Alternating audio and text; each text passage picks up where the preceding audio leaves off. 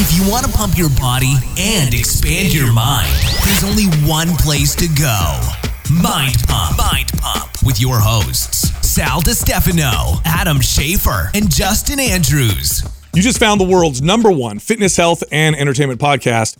This is Mind Pump. All right, in today's episode, we talked to one of the world's best personal trainers, Jordan Syatt. He really knows what he's doing. He's very good, extremely successful in business, in the fitness business, but also with the success of his clients. We really like to highlight the best trainers in the world because their insight is so valuable for those of you trying to get more fit or get leaner or improve your health. And of course, those of you who are trainers and coaches, listen up. Jordan lays it out. He tells you how to become successful, the things to focus on and the things to not focus on. So we know you're going to love this episode. Now, it's brought to you by one of our sponsors, Intera Skincare. These are skincare products fortified with peptides. That's right. If you've heard about peptides, they're pretty remarkable.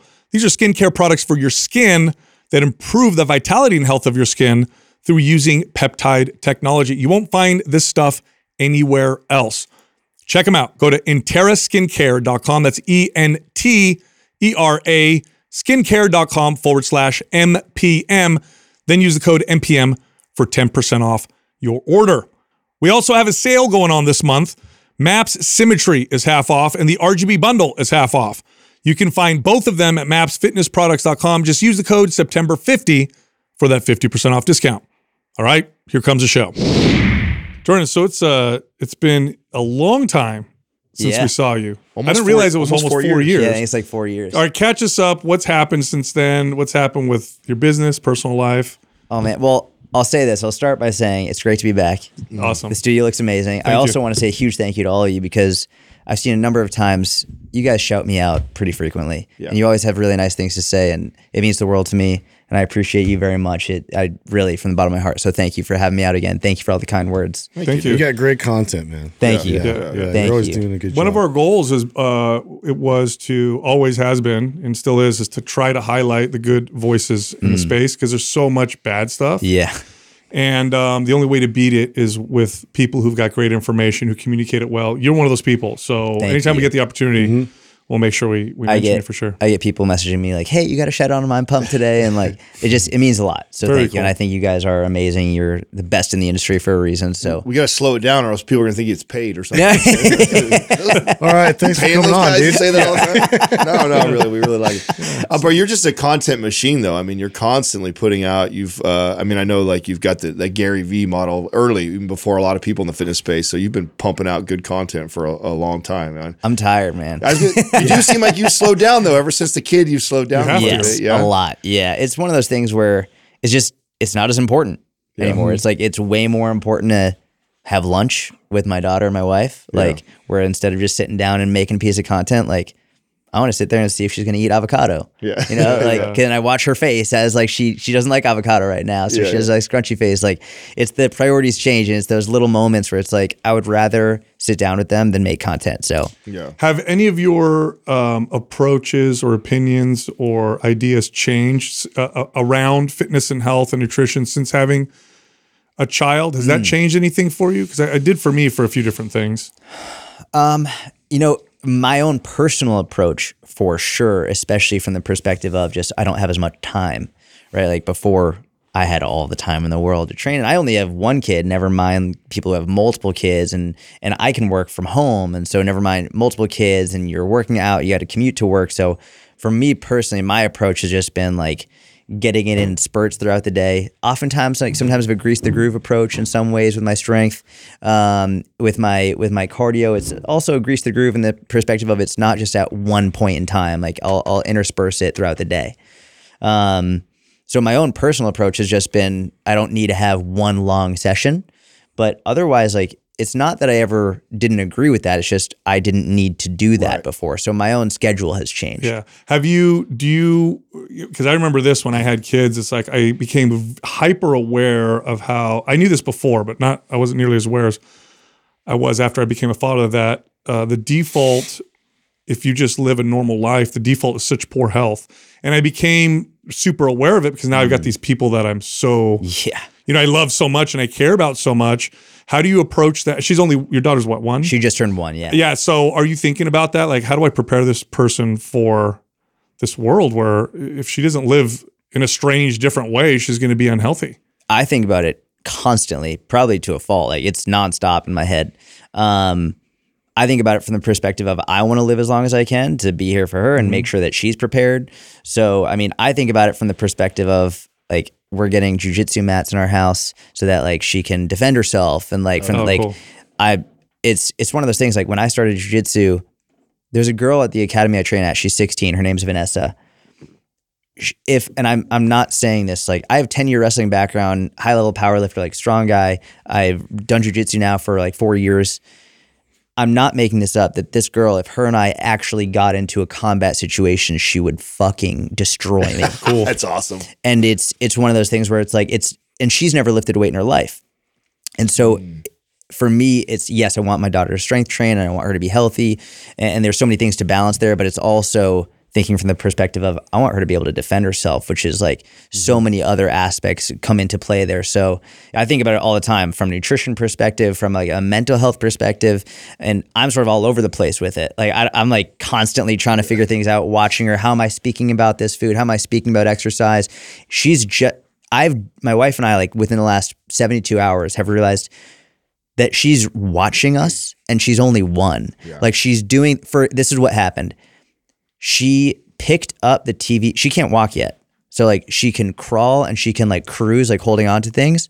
She picked up the TV remote and pointed it at the TV. Yeah.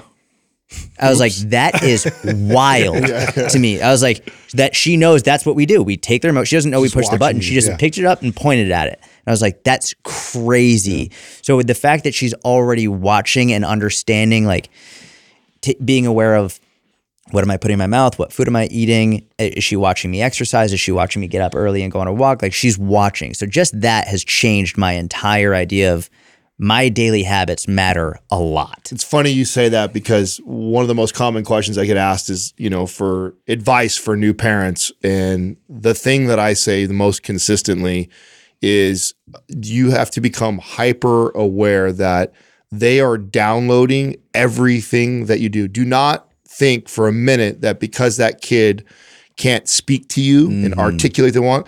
In fact, I have this belief that because they can't talk, that all their other senses are heightened. Yeah. So they are just processing all this stuff that they're trying to figure it out, and they can't communicate. And so they listen, they see really what they're just downloading and sucking up all that information. So, when you're talking to your wife, be aware of how you talk and communicate in front of her. Be aware of the habits that you do in front. Like they are like little sponges, and you are already starting to, create that foundation and that mainframe of how they're going to operate. You don't know how intuitive you are. The data that they show now is because children, their job is to be hyper aware of the environment, the mood, and everything about their parents because you're the caretaker. So that's literally what they do better than anything.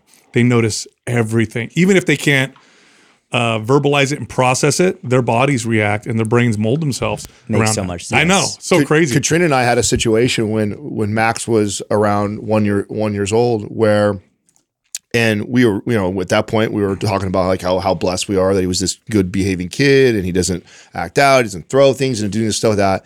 And we were actually talking, she works for the company. So we're talking about the business one day. It's like in the later afternoon, it's like after dinner, and he's kind of sitting down doing something, and her and I are talking, and we're disagreeing about something with work. And I'm like, no, I want it this way. We're not yelling, but we are like going back and forth. Like, and that is the only time that was the first time at that point that he had ever experienced anything like that.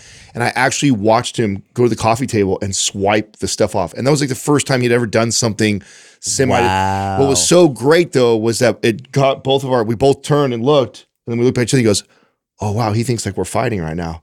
And so then we went right over to him to play with him, so that, but it just made us aware. Like, I'm like, wow, how often does that happen to a couple, especially when they're really fighting? It was luckily we're just talking business. It was very easy for us to stop that moment and realize like, wow, that's how much that can affect him and his behavior, is he doesn't recognize what's going on between mom and dad. They've never communicated this way before, and he acts out, and it's like, whoa, like how often does that happen in households where you're so into this argument or fight with your spouse and your kid is an earshot away and he's trying to get your attention and you just ignore it because of course you're in the middle of this fight. Like that was a big moment for us to be like, damn, they're way more aware than I think people realize. You know? Yeah. Especially like how you speak to your partner, because you're essentially showing them like what to expect in their own partner in the future and their friends and all of that. Jordan Peterson had a great bit that I saw. Basically, he was answering the question of, is it okay to argue in front of your children? He was like, it's not the question of, is it okay to argue? The question is, number one, like how you speak to each other, but also, did you reconcile? That's it. And I think it's equally important in terms of how you're arguing, but also if you show that you can reconcile after an argument, it's such an important thing, because so many relationships end, so many people have explosions just because they can't reconcile. Yeah. So it's like, I think it's so important, especially even before they can talk. Like you said, it's super interesting. Well, they're getting ready for the world, so they're going to go through that. And it's like, oh, this is how it is. You reconcile afterwards, you repair. Not like, I'm done, fight, out of here. Right. Type of deal. So yeah, it's crazy stuff. What about how's your business changed? It's definitely grown. I mean, you're constantly growing. You're doing a great job. What's happened over the last few years that's changed with that? So thank God it's going really well. So last time I was here, I had my inner circle, which is like my membership for fitness. I have also created a membership for coaches with my buddy Mike Vacanti. Oh, cool. So he's actually coaching Gary. He's Gary's coach. But we have basically bombarded with ads from all these gurus, like 6-figure businesses, like high ticket, and we're just like, fuck this, like it's so annoying. So we basically made another affordable option for coaches to learn how to, be good coaches. It's not just about, we don't talk about ads, we don't talk about any of that stuff. It's literally like, how do you program design? How do you do nutrition coaching? How do you understand behavior change? We have bits on like social media and all of that, but the majority of it is how to be a good coach. Do you think, so I was thinking about this the other day, because it wasn't like this before. I've been doing this for a long time. I never saw ads for companies that advertise coaching or training as a way to make a lot of money. That didn't exist before. Yeah.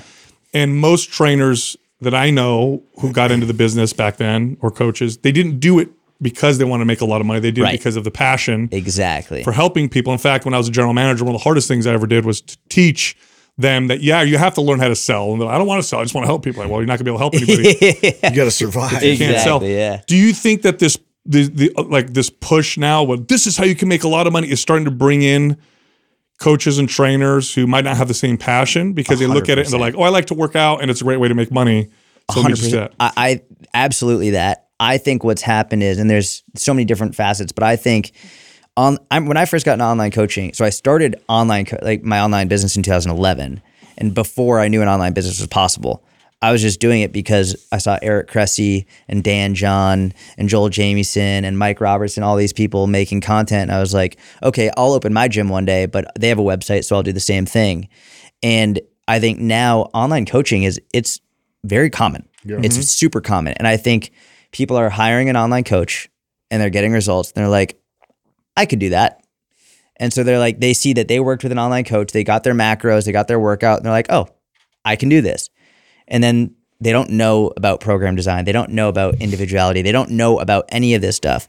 And so like, I remember I had one woman reach out and she was 22. She was like, I'm getting really bored of writing programs. I was like, you're 22. You're getting bored of writing programs. And I asked, I was like, how many books on program design have you read? And she goes, books? And I was like, yeah, books on program design, not like Instagram reels or like how many books have you read on it? She's like, none. So I gave her a big lesson. To her credit, she's crushed it and she's doing great now. But I think a lot of people are coming into it because they got coached once or twice and then think, oh, this will be a great business for me, not because they love coaching, but because they got results and they think it's going to be easy to do the same thing. You know what this reminds me of? In the late 90s, early 2000s, a franchise moved into the gym space called Curves. Yeah. And they became the number one franchise very quickly. And what it was is, for people who don't know, it was like a circle of pneumatic equipment, very small studio. It was advertised just to women. They exploded because they were tapping into a segment of the market that the gyms weren't able to tap into. But then what happened was people saw that they made a lot of money very quickly. Members in particular who followed Kurs for 6 months. Oh my gosh, it's great. I'm going to open one myself. Yes. And you had this explosion and then this crash because fitness, in my opinion, has to be led by people with a deep passion for fitness. Otherwise, it won't work. Do you think the coaching space is going to go through that where you're having this huge influx of people and a lot of them are going to be like, oh, wait, this isn't working because I just want to do this for money and it's actually a lot harder than I thought? Yeah, I think it's happening. We're just not acutely aware of it. Okay. Like I can't begin to tell you, like there have been so many people who've started and then stopped.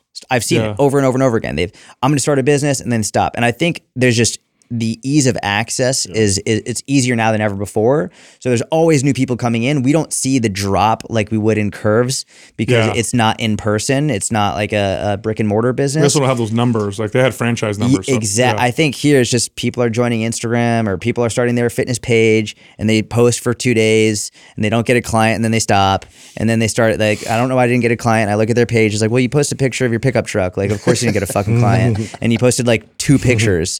It's like, so I think it's happening all the time. So the churn rate is huge. We're not going to see it as in like one big spike and then one big drop. I just think it's happening all the time. Do you think it's possible to be a good coach and go directly into online coaching first, or do you think that it requires in person first? What's your thought on that? This is gonna be an unpopular opinion, but I think if you haven't coached people in person at all, then you can't be the best coach.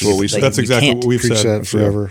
Yeah, I don't understand. There's too much nuance that you learn through the process of, because you could take, this is the part that's so unique, is that you could take literally 10 people, same age, same goal, same issue, same everything, and yet you the programming, the diet, everything could be completely different. Yes. And then break it down even further, distill it to the cues for the exercises. Yes. All 10 will be unique on how you have to communicate all 3 of those major parts of being successful. That's really hard to kind of figure out just getting dropped into the internet world where you don't get to practice that and figure that in person. So. I've always seen a deficit for real like movement coaches too. It's always been like, it kind of made sense for me from an aesthetic perspective to like, you know, you do your pictures, you do macros, and you're able to kind of coach them nutritionally, but actually like good coaching and being able to see a lot of those nuances in their movement, it's really difficult to do via video. One thing I know too, like from a lot of these people too, I think might be part of the problem is that they get in this transformation, they look great, and they post about it, they get so much attention, everybody's like hitting them up. They're like, can you tell me what you did? Can you coach me on this? Are you finding that as like a commonality that you see with new coaches in the space coming in, is that they were just asked to do it? 100 all the time. Yeah. It's like, oh, you look really good.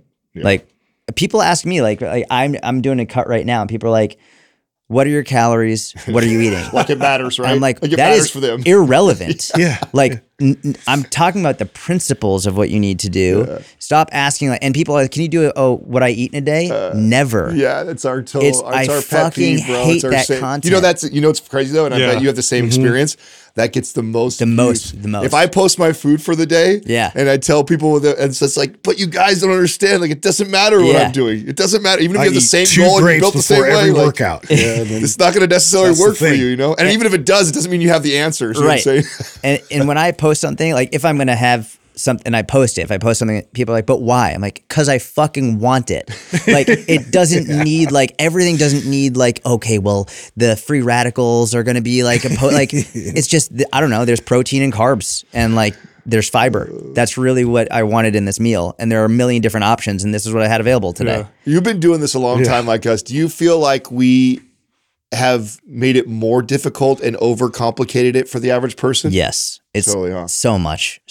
And it's, unfortunately. And I think it's, when I was coming up, it was very difficult to get information. And That's right. I say very is in quotes because before me, it was even more difficult. There were barriers. There were barriers. Like you had to go to the library and you had to take out a book. And if you wanted access to peer reviewed papers, like you had to either be at a university or pay for it. Or now it's like I go on Instagram and there's nonstop information, and people will send me screen recordings or screenshots of like me saying it's okay to have an apple, and then the next video down is some motherfucker being like, don't have an apple, and both people are giving scientific reasoning for it, so it's very confusing.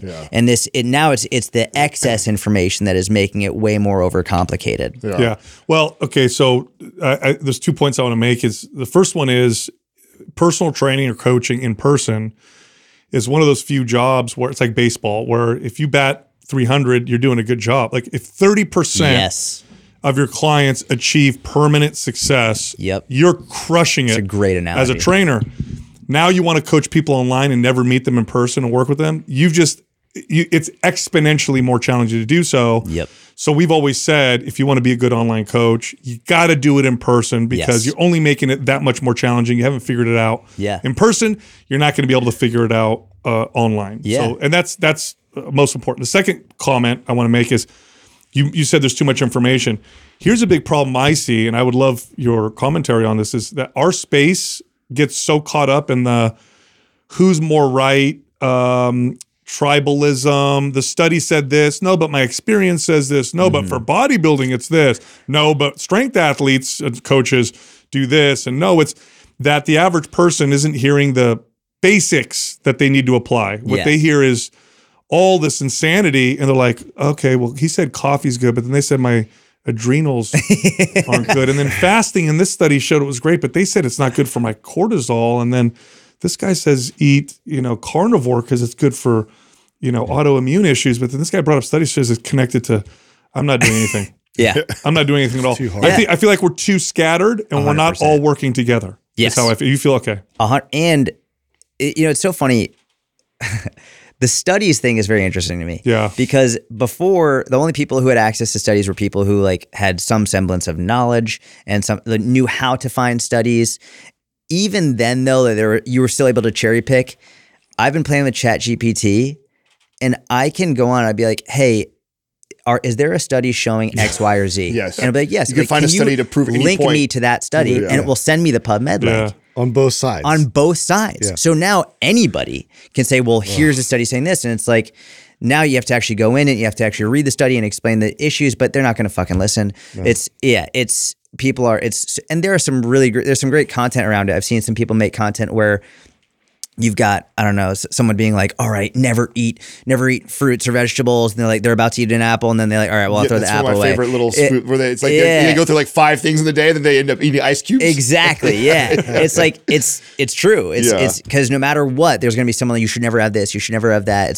It's one of the things that actually really pisses me off that people do. I actually will kind of get after somebody who does this we have so much content. We have so many friends in the space that are putting out good content that you're going to find something that we communicate differently. And I hate when someone will take a piece of your content, DM me and be like, what do you think about this? Because it's the worst. It's just like, you are looking at the wrong thing.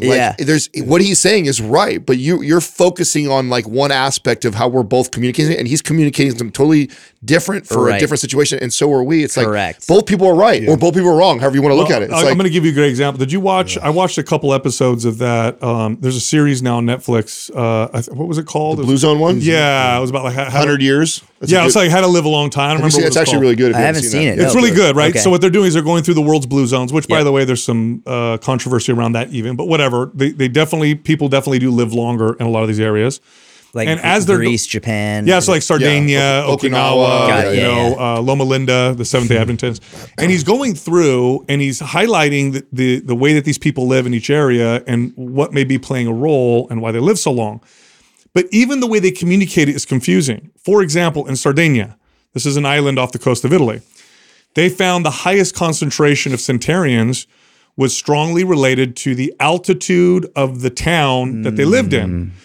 And so people are going to get confused about that. Reality, what it is people are walking up a lot of stairs. Right, yeah, exactly. Every day to go home and to go to the grocery store. We got to move. Right. Then they were showing other stuff and they're like, oh, they eat this food and it's very high in antioxidants. But in Okinawa, they eat this other thing that's really got all these fights free radicals and it's got all this fiber and all this stuff. But the commonality, here's what they're not communicating. They all don't eat processed food. Yeah. No. That's pretty much kind of what it boils down to. What are some of the most important basic things you like to communicate to people to kind of simplify the whole damn thing? Yeah. I mean, so walk, movement is number one. Sleep is number two. Strength training. I mean, I know this is all crazy shit. Like, I also, like, I actually tell people now more than ever, I'm like, stop watching the news. Like, I think it's like one of the most important things right now. That's actually a really cool one to keep in the top 5 of like, this is like for health. For mental health. Yeah. And it's not even just mental. I like tracking my blood pressure. It's been a big thing for me. Oh, you're doing that thing right now. That's actually really cool. And so I've tested on myself weeks where I watch the news and weeks where I don't. And my blood pressure is significantly higher on weeks when I watch the news versus when I don't. Wow. Which is like, that's no joke. Wow. Your chronically elevated blood pressure versus chronically healthy blood pressure just from the only change, not my diet, not exercise, not sleep, just news. Wow. It's like, I have no doubt that people who are just sit down watching CNN, Fox, whatever it is all day, their blood pressure is higher and they're more likely to have a heart attack, stroke, any of that stuff. Here's the question. It obviously makes people feel crappy. I think people know that. Like right now, people listening are like, yeah, totally. I can understand that. Why do we do it? Why do people keep doing it? That's a great question. The number one, this pisses me off so much. The number one issue that people have when I say that, and it's not common, I'd say like maybe 3% of people will say it, like it's a very privileged thing for you to say. Oh God. Meanwhile, I'm like, all right, well, you're saying, my go-to comment is like, well, you replying on your smartphone that like I have a very privileged point of view is very privileged of you. And then I'll be like, do you see how that doesn't help the situation? Just saying something is privileged doesn't actually accomplish anything. It's like, if you're in a situation where you have a smartphone and you can talk to me through the internet, you're also very privileged, but doesn't accomplish any, like help us get to the bottom of the point, to the thing we're trying to discuss. So I think people will do it because they feel like either if they don't watch it, then they're going to be like getting hurt. There's going to be a serious issue if they don't watch it, or they feel, and I haven't voiced this, but I think they feel some level of virtuousness from watching it. Yeah. Are you informed? Yeah, I'm informed. Exactly. Yeah. And Denzel Washington's amazing quote, like if you don't watch the news, you're uninformed, but if you do watch the news, you're misinformed. Yeah, it's just like, it's super smart. And I think they feel like, okay, well, I'm informed on these issues, so I feel better about myself. It's like, but what are you doing about it? You know what it is? What we're fighting, I think this is a general statement that covers a lot. What we're fighting is primitive, for lack of a better term, behaviors and the way we evolved in an environment that completely doesn't match. So in other words, if you're in a tribe, which we were for hundreds of thousands of years, just recently we moved out of that, right? In terms of the time modern humans have been on Earth. If you're in a tribe, you are going to be attracted to bad news because you have to. It's like, it would be like bad news you got from your neighbors. Like your neighbors come to you and like, hey, dude, there's a bear in the neighborhood. Or there's a guy breaking into houses. Yeah, you have to know. Right. So you're attracted to it. The problem is that has expanded to the world. Yeah. And there's always crazy shit happening in the world because it's billions of people. This is a numbers game. Yes. Yeah. Just like, how we've made life easy for us physically because that used to be bad for us. We used to get hurt. It was back-breaking labor. It really did damage us because it just was horrible. And then we went so far in the other direction now where you have to schedule movement, otherwise you're going to die. Same thing with food also. So it's literally like we have to navigate what we've done to the world in a way that benefits you have to be aware basically of our behaviors. Right. That's why I think we're attracted. One of the reasons why we're attracted to bad news is we've evolved to watch and listen to this bad news. It's addictive too. Yeah. Like, I'll notice myself just being like, continue the death scroll on social media. I'm like, what am I doing? Like, I don't need to know about this awful thing that happened like 7 countries. Like, I don't need to know this. Like that one family, like it sucks, but I keep seeing all these terrible things pop up and it's addictive to get sucked into it. And then you feel terrible, makes your day worse. Like it's bad. How was that transition for you? Like that was another thing that changed for me once I became a father was I became hyper aware of my own patterns on the phone and stuff like that, because now I know this kid is watching me and just like you said, will emulate what I'm doing already, even at 1. Like, have you noticed a difference in your own behavior? Are there things that you've put in as far as practices to like, I don't want her to see me on the phone, or are you doing anything different than you were before? Yeah, so it's not that I don't want her to see me on the phone, because like that, number one, that's impossible, and number two, like she's going to use a phone. Right. For me, it's more just when I'm with her, I am not looking at my phone while I'm with her, in terms of like, if I'm having a conversation with her, like as much as we can, or if we're playing, I'm not also on my phone. Yeah. It's I'm with you and you matter, and this conversation or this moment is between us, not us, and then also me interacting with other people. Yeah. That for me is the number one thing where for what I would do, one thing I didn't like when I was a kid is if my dad was on the phone when we were in the car, like we'd get in the car, immediately he'd call a friend. And so like there wasn't much communication. So that will be something for me, is when we're in the car, we'll use that as time to talk. I don't want to get one of those cars with the TVs in the back of the seats, because like I want to have a conversation. So with the phone especially, it's not that I can't use it or she shouldn't see me. It's just when I'm talking with you, it's just you. Yeah. And that's it. Yeah, I had an experience like that where my son was playing. I'm like, oh, he's playing over there. I'll be on my phone. And then I looked up and I noticed that every once in a while he'd look up to check. Oh, crushed me. Broke my heart. Yeah. So now I'm trying to be, I try to be more aware. What's interesting when we talk about all these different issues, I mean, look, for all intents and purposes, chronic health issues seem to be getting worse. Yes. Obesity's gone up. Yep. Cancer rates, although we figured out how to work with cancers to an extent, once we get them, we're still getting them at higher rates.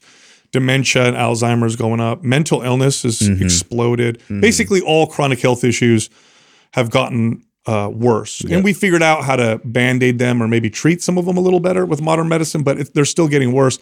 Meanwhile, the fitness industry simultaneously has grown, has made more money, has sold more products. More people are aware of, I guess, exercise and diet than ever. What are we doing wrong? What the hell? Why are we failing? Because I think of all markets, we have the answers. We actually do. If you scoured every market, the one that actually has the best answers for all these problems is our space. Yeah. Where are we going wrong? Why are people getting worse while we continue to grow? Man, it's a great question. There's like so many different things going through my mind. I'll talk about something that stuck out to me. So I have family in Israel. We go to Israel at least a couple times a year. And one thing about whenever I go to another country, whether it's Israel or somewhere in the UK or whatever it is, it's never as convenient as the United States is. And the United States, it's amazing. It's incredible, partly because it's so convenient. There's so much innovation. But you can get anything delivered to your door immediately. You don't really have to get out. And when we go to Israel, there's so much more of a focus on family. There's a focus on movement. There's a focus on there are things now where you can order it and deliver it directly to your door, but most people, they value getting up, moving, going somewhere, spending the day at the beach. It's much more about living as opposed to trying to reduce the time spent doing something else so you can sit on your couch more. And so I think if I'm really thinking about from a lifestyle perspective, I just think things have gotten so easy for us that it's like people always want what I want to do less, I want to do less, I want to do less. I think it's more of a mindset. And there are some really amazing coaches who are putting out, I mean, look at the popularization of David Goggins, just go hard, be hard. I think we're craving it, but so many people are stuck and feel stuck in that everything is convenient so that it's more difficult to move. You just hit on my theory on why we've seen in the last decade OCR explode, Spartan and all those, because I think deep down we crave that and we need that. Yes. And we don't even, because if you think about it for a second, how ridiculous that is that you pay money to a place to go crawl through mud, get in freezing water, you know what I'm saying? Get jump beat through up. Burning hoops. Yes. You actually, you pay to do that. Imagine being, 300 years ago, somebody time traveling and coming in and saying, wait, these people are all paying for this? Yes. But it's that's how we've gotten so far from that, removed from that there, it'd be interesting because you make that point about other countries. And I feel the same way, when you go to Europe, when you eat out, it's a 4-hour process. Yes. Even the waiters and waitresses, they don't even serve you the same way. If you're an American and you go somewhere like that, you have to learn to be okay with your waiter might not come by for another 30 minutes. Exactly. Well, here they bring you the bill with the food. Yeah, they're trying to pump. They're trying to pump you out to get to the next table. I feel like they make the seats uncomfortable so you leave faster. It's so light. So it'd be interesting to see if that aligns with my flaw or my theory on the OCR. If there's a higher enrollment here in America because we're so far away from that, maybe a lower enrollment. What you guys are talking about is a culture, and I agree with that. But how the hell do you change a culture? I want to ask you because you communicate health and fitness appropriately and effectively, that's a very tough combination. It's hard to sell the right thing the right way and be effective because you're constantly countering the easier, faster, take this pill, flashy type of message. Yeah. How have you found success? And the reason why I want you to answer this is because we have coaches and trainers listening right now. Yeah. And I know they're tempted to build their business what appears to be the easy way. Yeah. And what you are doing appears to be the hard way, but yet here you are extremely successful. Like communicate that. How did you do that, selling these ideas the right way? And why wouldn't you want to sell it the wrong way? So there are many reasons why you don't want to sell it the wrong way, like your soul being one of them. But like for me lately, I like to look at comments that I get on whether it's Instagram, YouTube, whatever, podcast, and look for common trends. And the most common trend that I've really enjoyed seeing in the last few years is I appreciate how real you are. It's the word real. And I think that it's more common now for people to be lied to and for people to be sold something fake and not even just a product, but the personality, who they are is fake. Yeah. And I think by being just honest and saying and being who you are and being truthful, you automatically stand out. Which is it's unique now. It's bizarre nowadays. Like, oh, that person is actually telling me the truth in a very vulnerable, honest, authentic way. And the word authentic is so thrown around now. It's become inauthentic now to use it. But I very much believe, like, one thing I've worked on very, very hard is doing my absolute best to say, just be honest. Just say the truth, no matter what. And Jordan Peterson has been a huge influence on me for this. It's like, if you can just be about how you feel, what you're thinking, what you're going through, you automatically stand out just by telling the truth. Yeah. I'm going to add I'm going to add to that just to really nail it down. If for you to be an effective coach, forget all the information that you talk about that might be right or wrong. Forget about all your methods. That's also important. But before any of that has to happen, the person has to trust you. If they don't trust you, it doesn't matter. You can be telling them everything properly and right, and this is the right way to do it, and they're just not going to believe you. In fact, you gave some tips earlier, like move more, lift some weights, right? Basic stuff. Now, if somebody didn't trust you, they'd be like, yeah, he's not telling us the real secrets. He wants me to hire him or whatever, you know, whatever the deal is. So they have to trust you first. People trust people that seem real. Okay. What is real? Real is, I don't know the answer sometimes. Real is, wow, here's how I messed up. Or I was wrong. Yes. Real is, like, that's real. Not, posting pictures of yourself because you're crying, which is not real. Look at my skin rolls that are like, that's not, no, it's like. Yeah. So it's literally saying, hey, I remember first learning that as a trainer, where a client asked me a question. I said, I don't know the answer to that, but let me find out. Right. And I remember being scared to say that. And I remember the impact it had on my client. They're like, oh my God, they trust me now. Yes. Once they trust you, you can guide them. They don't trust you, you ain't going anywhere. So that's, just a little cherry on top. I'm glad you said that, because it's being able to admit you're wrong, being able to make a mistake. People will automatically trust you more. Just if you can say, like, oh, I didn't know that, or I made a mistake, that's 100%. Or even just making a list of, here are the things that I was wrong about previously. With you, I think it's Ben Shapiro who has like a whole website dedicated to things that he said that that was wrong. I didn't know that. I might be incorrect, but I think it's true. Where there's like a whole thing. That's cool. That's just like, hey, these are all things I said that were actually wrong or incorrect, or things I don't believe now. I think it's one of the most amazing things you can do. And that's cool. And I'll maybe like once every 3 to 5 months, I'll make a post like, here are things I used to think. Here's what I think now, and this is why. And it's like, I think it's really good to have that. So what I'm hearing from all of you right now is that to me it sounds like true vulnerability. Like when you're able to be honest about something when it may not support you or help you, right? Yes. Like saying you're wrong, there's a good chance that that's not going to help your business, or you won't be able to profit from that. It won't be or people might judge you because you say that. What's the irony? You'll actually do better. That is the irony. But it's like, that's to me, that's what I'm hearing is like being real is being vulnerable in a situation when it may not serve you. No. Yet still being true to yourself. It is him. You're right. He just pulled it up. Yes, that's cool. And I think another thing that's important to clarify is, number one is, I think these are this is what I think we all wish politicians would do. Yeah. Yeah, right. Like you would, right? It's like we all crave that. Just say you made a fucking mistake. Just say it. Yeah. But they don't. They always blame it on the other We all side. see it, Right? Just admit it. Yeah, and then the other thing I think is very important with this conversation, because people will be like, okay, so be vulnerable, and they'll look at vulnerability as a tactic. Yeah. Vulnerability is not a tactic. Right. They'll record Vulnerability. themselves crying. Or Yeah, something. oh my god, Yeah. that's Who the does worst. that? Who picks up a phone when That's they're one of crying my biggest pet Dude. peeves. and says, bro. "I better It's- capture this"?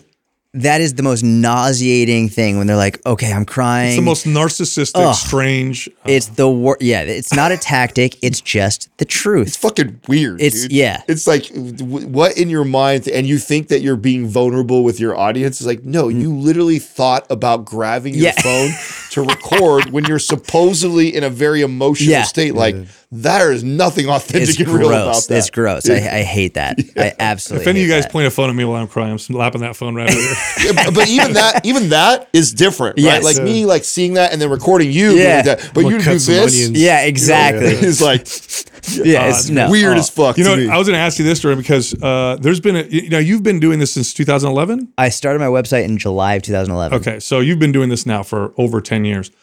There has been this, what seems to be huge and welcome shift in exercise, or at least the mainstream view of exercise. For a long time, forever, strength training was never considered a form of exercise for longevity or for health. I used to have to convince women you could work out weights and not become huge, not look like Arnold the next day type of deal. Now I'm talking to organizations, major organizations that own gyms, like a huge investment company. So gyms all over the world, right? But in the U.S., what they're saying is that they're now devoting far less space to cardio equipment and far more space to strength training equipment. Well, obviously, platforms now in gyms. We see bumper plates in gyms. Yeah. I'm seeing more people now talk about strength training and its benefits. I'm seeing scientists and doctors now talking about how this is like not just a great way to exercise for longevity, but it might be the ultimate way. Like, how do you feel about all? Because you're a power lifter, you're a strength training guy. How do you feel about all this? I love it. I mean, I remember I first started getting a strength training when I was like 14, and I would go into public gyms and I would never see anyone lifting well. It was doing stupid shit all the time. I can't go into a public gym now without seeing someone deadlifting really well, without seeing someone squatting really well, without seeing someone like doing great push-ups all the time. It's amazing. Like every public gym I go to, it's like there's at least one, usually more people training very, very effectively. It's wild to me, the change in 10 years. And I think there are many different reasons why it's happened. Number one, I know previously a lot of the research was done on endurance athletes. It wasn't done on strength training athletes. they didn't have any research. They didn't have any. So it was just like, all right, well, it just must be endurance. That's it. And so now more research has come out through strength training, which I think the science was behind. We all knew it, Correct. but the science was behind. And now the science is there like, oh, this is actually really important. I also think that, people are like the people, especially like women wanting glutes now has like, all right, well, how do you get these glutes? It's like, well, you got to fucking lift. It's a muscle. Right? It's like, so I think that has also like really pushed stuff forward. So there are many different aspects of it culturally, scientifically that have contributed to it, but I think it's amazing. Yeah. It's incredible. You know what? We don't touch on that one a lot. You're probably right that the butt thing was probably, I mean, let's be honest, as influential as someone like Kim Kardashian is, like, she could be responsible for all the deadlifting and squatting. Is that possible?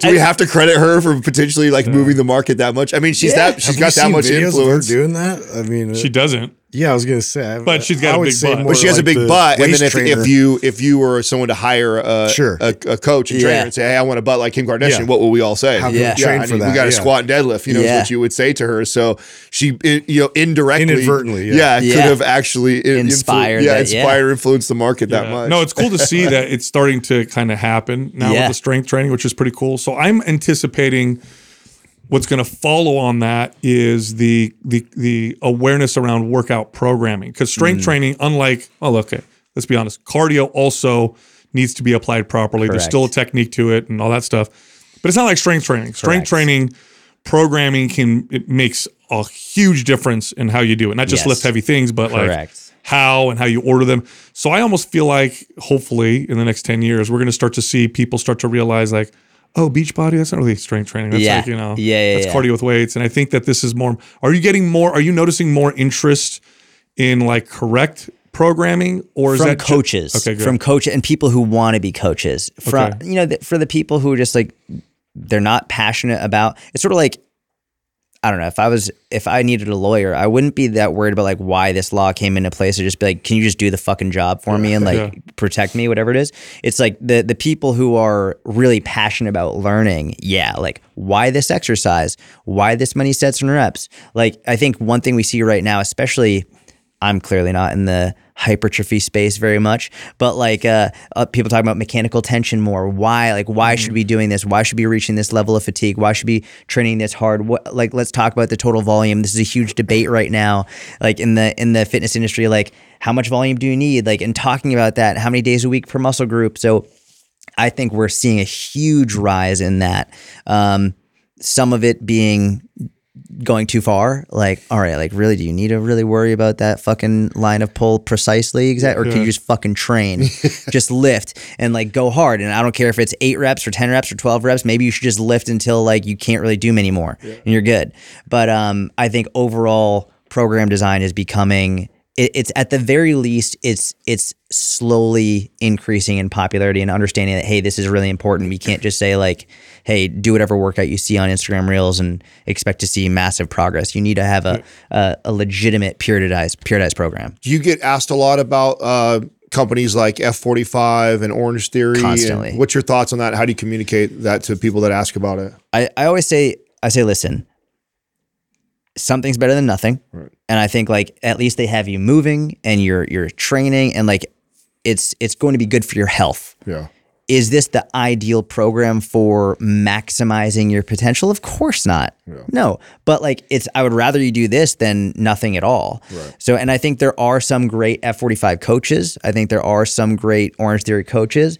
I don't personally enjoy the system. Yeah. Me as an individual, my wife goes to F45 and she loves it. Yeah. And like, she also does like my workouts as well. So she gets the best of both worlds. But like, I think if I were looking at it from a population as a whole, I would rather more people did F45 than sit at home on the couch eating nachos all day. Sure. But like in terms of actual really good program design, like no, it's not fantastic. Yeah. I've been doing this long enough to remember when nobody squatted and deadlifted in gyms. Yeah. To lots of people doing it, to now I'm starting to see the backlash again. Yeah. How do you feel about that? Like the people are like, deadlifting, it's not a great back exercise. Squats, you could get way better results if you just did this, that, the other, or it's not as functional as a split. That's getting back to the science, stupid stuff that we do in the space, I feel like. Yeah, let's talk about those 2 exercises right there. How do you feel about, I know you're a power lifter, but you also coach lots of people. Yeah. Most of them probably not power lifters. Correct. How do you feel about those 2 exercises in particular? And how do you feel about the backlash on? I love them. I think the backlash is just people looking for content. Yeah. Or they don't really understand it. Or maybe they were just super weak and they were like, right? They suck at it. There's got to be an alternative. Hey, that's, you know, the truth about that. I mean, and I admit that on the show is like, you know, my first 5-6 years as a coach and trainer, I didn't teach squatting or deadlifting because I sucked at it.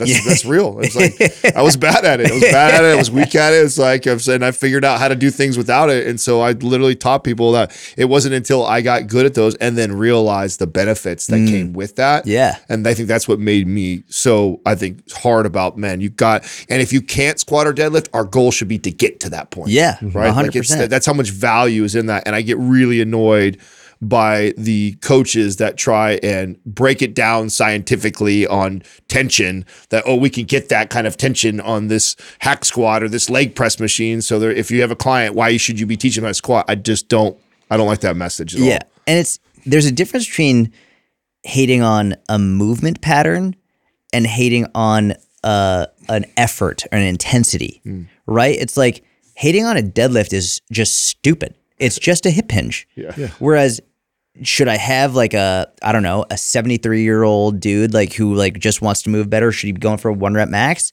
That's stupid. You're right. But every single person I work with is going to hip hinge and deadlift in some capacity. Right. Every single one is going to squat in some capacity. Like I might not have everyone doing front squats because I don't know, maybe they don't have the wrist mobility for it or some type of thoracic mobility for it, or maybe they just don't like the pain that the bar has on their neck. I don't know, but they're going to squat. and they're going to deadlift. They're going to do these things. Actually, the one that I don't necessarily have everyone do is bench press. Yeah. Like, isn't that funny? That's the least, like, and that's the one that we grew up, like, that's the one you compared your was the how much do you bench? standard. It's like, I was literally just, because I make my own home gym, I was like, do I even need a bench press? Like, I've got the squat rack, I've got like a bench. Do I need a separate bench press? I was like, I don't even think I'm going to order one. I mean, like, if you can overhead press, well, it's far better for you. Yeah. Health wise, 100%. strength Should've been wise, the standard, in functionality my wise. opinion. I mean, I'd say when I think back to my clients that I used to train, like that was probably one of the most glaring things that I noticed in advanced age clients was the inability to even get their hands above their head. Like, I don't need them to bench press anymore, but if I could get them to actually be able to press over the head, that'd be a huge accomplishment. Yeah. Right? I don't want to teach everyday people like, all right, let's lock your scaps back and just shove them down. And then just like, we're just going to bench all, like, I would much rather teach you how to move your scaps properly and get you overhead pressing or single arm overhead pressing something like, yeah. What are the most important things you communicate to the coaches that you work with to help them be more effective?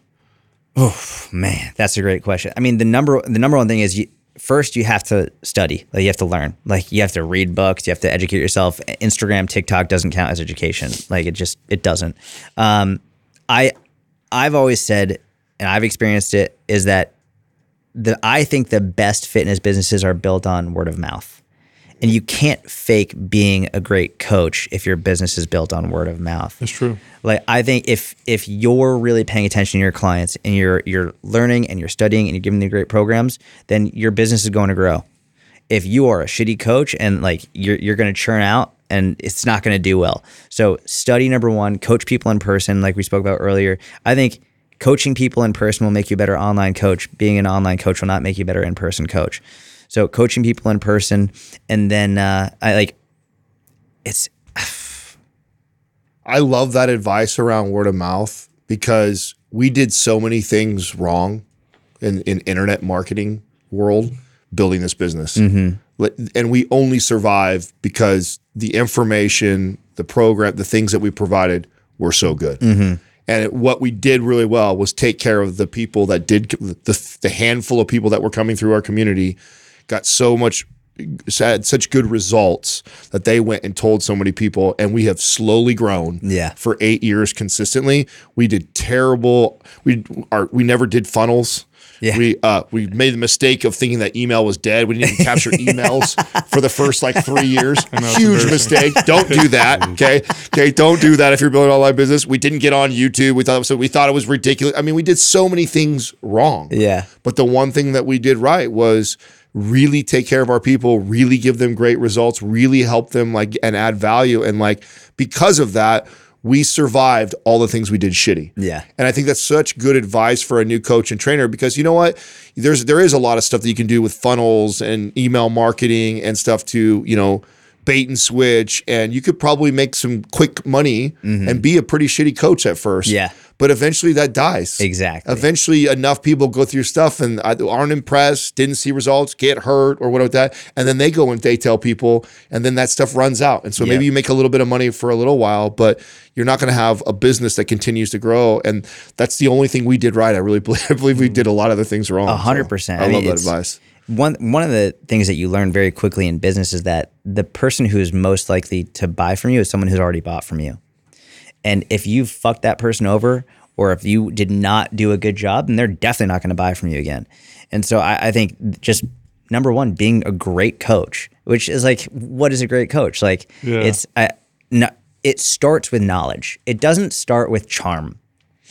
Like there are a lot of really shitty coaches who are super charming and great listeners and everyone, but if you, like a great coach starts with knowledge, then from there being a great listener and also being able to communicate and being able to change things on the fly, cybernetic periodization, whatever it is. Like we could always talk about the different cues that you're going to use. Like this can help contribute to being a great coach.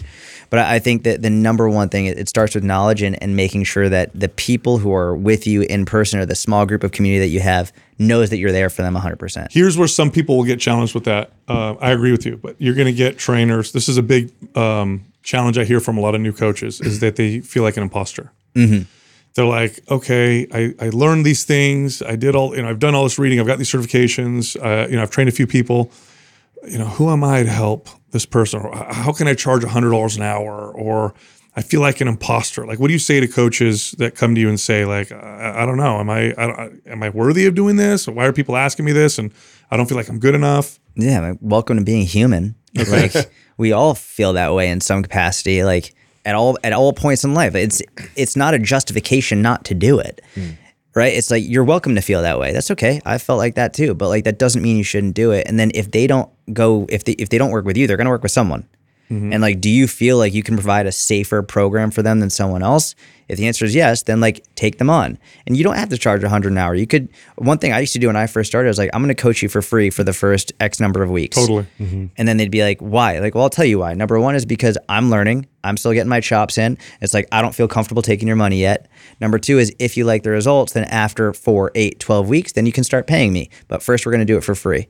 And then it would be great. And then they got great results. And then I felt more empowered. I was like, okay, cool. I helped this person get results. Now I feel more comfortable charging. And I would start with like $20 for 12 weeks. And it's like, okay, now I'll bump it to $40 for 12 weeks. And like, that's how I started when I was a teenager. It's like, I didn't start by taking money at first. Have you heard taking multiple clients and it's all these practices of like gaining knowledge and experience and you know, that's what you build off of, and that's, you have to build up that confidence to be a good coach. Yes. From what I understand, 100%. yeah, which I totally have you heard Brett Contreras' story? Do you know how he built his business? I did not find this. We've met him multiple times. He was on the show again for a second time, and Sal asked him a question this time that we had never asked him. I did not know. Do you know how he No. Do you know that he doesn't charge anybody for his training? I did not know that. That's awesome. Yes. Yeah. Still to this day. He does not charge people for all the people you see on Instagram. He'd be coaching and training stuff like that. He does Obviously, not. he gets something out of it too, but I mean, Yeah. That's awesome. I know. It's so Promotion. I I thought love that. I love that too. Someone of that much talent, that much education, intelligence, like had the same kind of philosophy. Is just like, I'm just, and the way he positioned it on the podcast was funny, because he's like, you know, if I do that, then, you know, if I'm 5 minutes late, then I feel, you know what I'm saying? Or if I don't, like, I love that. Yeah, his attitude was like, I didn't want that responsibility. Lowered I just wanted to help these expectations. people. Yeah. I was passionate about doing that. And so, and then, you know, everybody's so excited because I'm not charging them. And he goes, and then I can do in groups, and they could all learn from me. And so That's how awesome. he grew his business. That's was so smart. Help. And then eventually, obviously, attracted some of these big name bikini girls that had huge followings. And then let the results speak for themselves. yeah. I think that's so how great. do you communicate to people who, because this is going to happen, who come to you and say, carnivore really works well for me. I feel so good. I don't have any more of these issues. Or, yeah, but, you know, I go vegan and I feel phenomenal. Or, you know, I do this other thing and I think it's really working for me. Like, how do you communicate to those people? It's funny. Like, when I was younger, I would go off on a tangent. Now I'm like, good. That's awesome. And I basically say that. And like, how's your, like, if we want to go in deeper, like, well, what do you think? If they start to ask me, what do I think about it? Then I'll be like, well, here's the thing. Like, are you getting your blood work done? Are you checking these levels? Are you making sure you're okay health-wise? Like, are you going to the doctor? If that's all good, like, I'm not going to tell them not to do it, because the easiest way to make them want to do it more is for me to say, like, you shouldn't do that. It's like, that's a bad idea. Then they're gonna be like, fuck you. Like, I'll do what I want. But I feel great. Yeah, but exactly. So it's like, if you feel great, go for it. And then I could have conversations like, is this something you can continue for the rest of your life? And they're like, oh no way. I can only do it. I'm really struggling. I'm like, okay, well, that goes against everything you just fucking said. So let's talk about how we can maybe make this more sustainable. But if someone just comes to me and is like, oh man, I'm really loving this. I'm like, I'm so happy for you. Yeah. Good for you. So what someone may be hearing right now when we're talking is they're like, okay, so what you guys are saying is, I got to figure it out for myself. Well, what the hell? Like, okay, I'm even more confused. Are there general guidelines and things that you can communicate around nutrition? Yeah. That tend to, okay, so what would those be? I mean, number one, this is going to be the most, like, it's so funny now that like everyone knows I'm about to say protein. Yeah. Like, protein is super important, but like 10 years ago, that was not no. So like, protein is obviously, like, I think number one. Now, I would say, why is that? man. Yeah, because we have a lot of data to support this now. So, yeah. I mean, we could talk about number one in terms of, if we look at overall health issues, like, we're fatter than ever, and which contributes to like the most amount of health issues. Like, protein is the number one. It's going to keep you the most full. It's going to help you with your body composition. It's going to be able to help you build muscle. It's like, there's no question protein is the most impactful from that, has the highest thermic effect. So like, protein is just, from a body composition perspective alone, is going to be the most important. It's from there, like, after protein, I would then go to fiber. And I often put those like side by side. I think protein and fiber, like, and when I'm talking to people who they don't want to track calories, they don't want to track macros overall, I'm like, let's just protein, fiber. I think that is for me what I would say is the most important. They both keep you full. Generally, if you're focusing on protein and fiber, it's hard to eat like shit. Like it's really difficult to eat like an asshole if you're focusing on protein and fiber. It's like, okay, so I'll have like fish and vegetables or like, I don't know, like chicken, then also have an apple. It's like eggs and oatmeal. It's like, these are all amazing meals unless you're like getting like the fiber 1 bars and like and then like, I don't know, like eating like shit that way. But if you're just, it's protein, fiber, whole minimally processed foods. If you're doing that, like you really can't go wrong. I'm going to add to this. You're so correct. And I'm going to add to this for someone listening. Here's why. The number one enemy to the average person when it comes to obesity, or should I say the number one thing they should search for is satiety. Period. End of story. Yeah. If you feel a sense of satiety, it's not perfect because people eat for lots of different reasons, but you're way more likely to not overeat. Yeah. You're way less likely to impulsively eat. Yep. It just makes things a lot easier. And that's for anybody listening right now. If you're hungry, you have lots of cravings, good luck trying to live with that all the time and eat healthy or make good choices. So those two things you named are the most satiety producing foods or components in food. And then the second part, which I love that you said, is it's really hard to eat lots of heavily processed garbage and also eat a lot of protein and a lot of fiber. Even the heavily processed stuff that has a lot of protein and fiber doesn't taste as good At all. as the stuff that does. And it doesn't fill you up as much. That's right. So what you just said is so on the money with nutrition. I wish people would just kind of understand One that. of my favorite things that you do talking about this subject is actually you do a really good job though of going back and forth on the nuances of that, which is something that we are always having to, because like I think all of us in this room don't do this where we say, you know, avoid processed foods as much as possible, go for whole foods, but I'm not demonizing Exactly. processed foods at the same time. I'm not saying you that processed foods don't make it in my diet. I'm talking to the masses of like, listen, if you're going to indulge in those things, be aware of the way it's going to make you feel and how it make me want you to eat more. If you stick to whole foods, you might have an easier time staying to your caloric balance. But at the same time, I can show you that I can eat stuff from a wrapper and eat processed foods and still stay fit. So it's not like it's the devil and it's going to make you technically fat. Just it's makes just it harder. It makes it more difficult. Yeah. So recognize, and I think that what we did bad in the fitness space is like, it's like you're either or. It's like you either got to be the, protein bar shake, all processed food type of person, IIFYM, or you have to be this hippie, crunchy, whole foods. Oh, you can't eat any of those. Those are all cancerous foods. It's like, listen, there's a balance here. There's nuance here. And it's not that those foods are necessarily quote unquote bad foods. It's that, if you eat a lot of processed foods, it's very difficult to stay within your caloric balance. Correct. If you focus on whole foods, it's much easier, but it doesn't mean you're bad if like you have a busy day and you have to have beef jerky or a protein bar or something on the go. So I think you do a really good job of communicating that. Do you get a lot of people that, because you talk, like I know you did a kick a while back where you like were eating like bad food and you showed that you lose weight. Like Today's day 29. I'm spiking my blood sugar every day and still losing weight, and people are losing their fucking shit. But to go off of what you just said, I think this is really important. So you said earlier you noticed that my content has dropped a little bit in terms of frequency because I have a kid, right? Yeah. It's like before my business got to where it was, I had to be making a lot of content. And now I've earned the right and the ability, I should say, not the right, the ability to produce less and still be okay. I think that this is also with nutrition. With nutrition, you need to have a flexible diet. I think it's important. But someone who is already relatively lean and worked years to build muscle and maintain a good body composition will be able to have more flexibility without it negatively impacting their health. Whereas someone who is maybe a higher body fat percentage, hasn't built as much muscle, doesn't have as good conditioning, isn't as healthy, maybe they need to be a little bit more rigid for a little bit. It doesn't mean they can't enjoy any of these foods ever, but it means like you might be better being like 92.5% consistent, as opposed to trying to be 80% consistent right now, or 70%. It might be better. I'm not saying for everyone, but I think in order to be like to earn the ability to be more flexible and still make progress, you might have to get to a certain level first, and that's something to be aware of. Yeah, they haven't formed and strengthened those behaviors. Yes, yet, exactly. Right? And they have to learn how to actually like apply that consistently and be able to duplicate that. Yeah. Here's an uncomfortable truth, and this is definitely oversimplifying things, so everybody relax. But it's a truth that if you consume less than you burn, all the negative effects associated with sugar and certain fats and all these other things, you negate a lot of it, if not most of it. Yeah. Right. So in other words, you can eat McDonald's every day, and of course, make sure you don't have nutrient deficiencies and stuff like that. If you're not overeating, you're going to be almost fine. Yeah.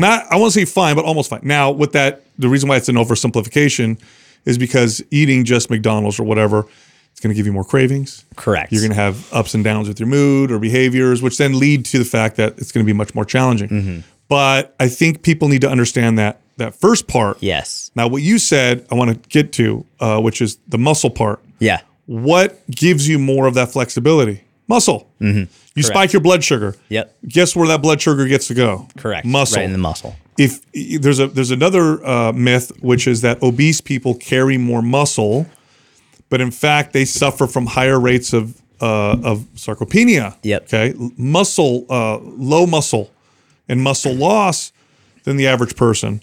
So insulin spikes to somebody with a little bit of muscle, not a good idea. You got big quads and a strong back and all that stuff, like that sugar is going somewhere. It's going to be stored. Especially if they're overeating, and that's the main issue. That's right. So you want that flexibility. Well, let's get your metabolism to boost a little bit, and what does that? You got to build that muscle. Yeah. Share what you're doing right now for the audience that isn't following or doesn't know what you're doing right now. And I love when you do these kicks for like the 30-day thing, just to to educate. Basically, is what you're doing, man. So what exactly is the protocol for what you're doing right now, and what made you do it? So the thing that made me do it is I've heard doctors say like you really need to watch the carrots because they're high in sugar. It's like, you fucking idiot. Like watch the carrots or watch the watermelon because the high glycemic index. Really? We're talking about the glycemic index? And why would they point to carrots and watermelon? Right. It's like, it's not the pizza or the French fries or the ice cream. Or the gummy bears. It's like, for fuck's sake. Yeah. And I get these all the time in my DMs and clients and members. Like, my doctor said this or my friend said this. I'm like, I don't care what Carol said. Like,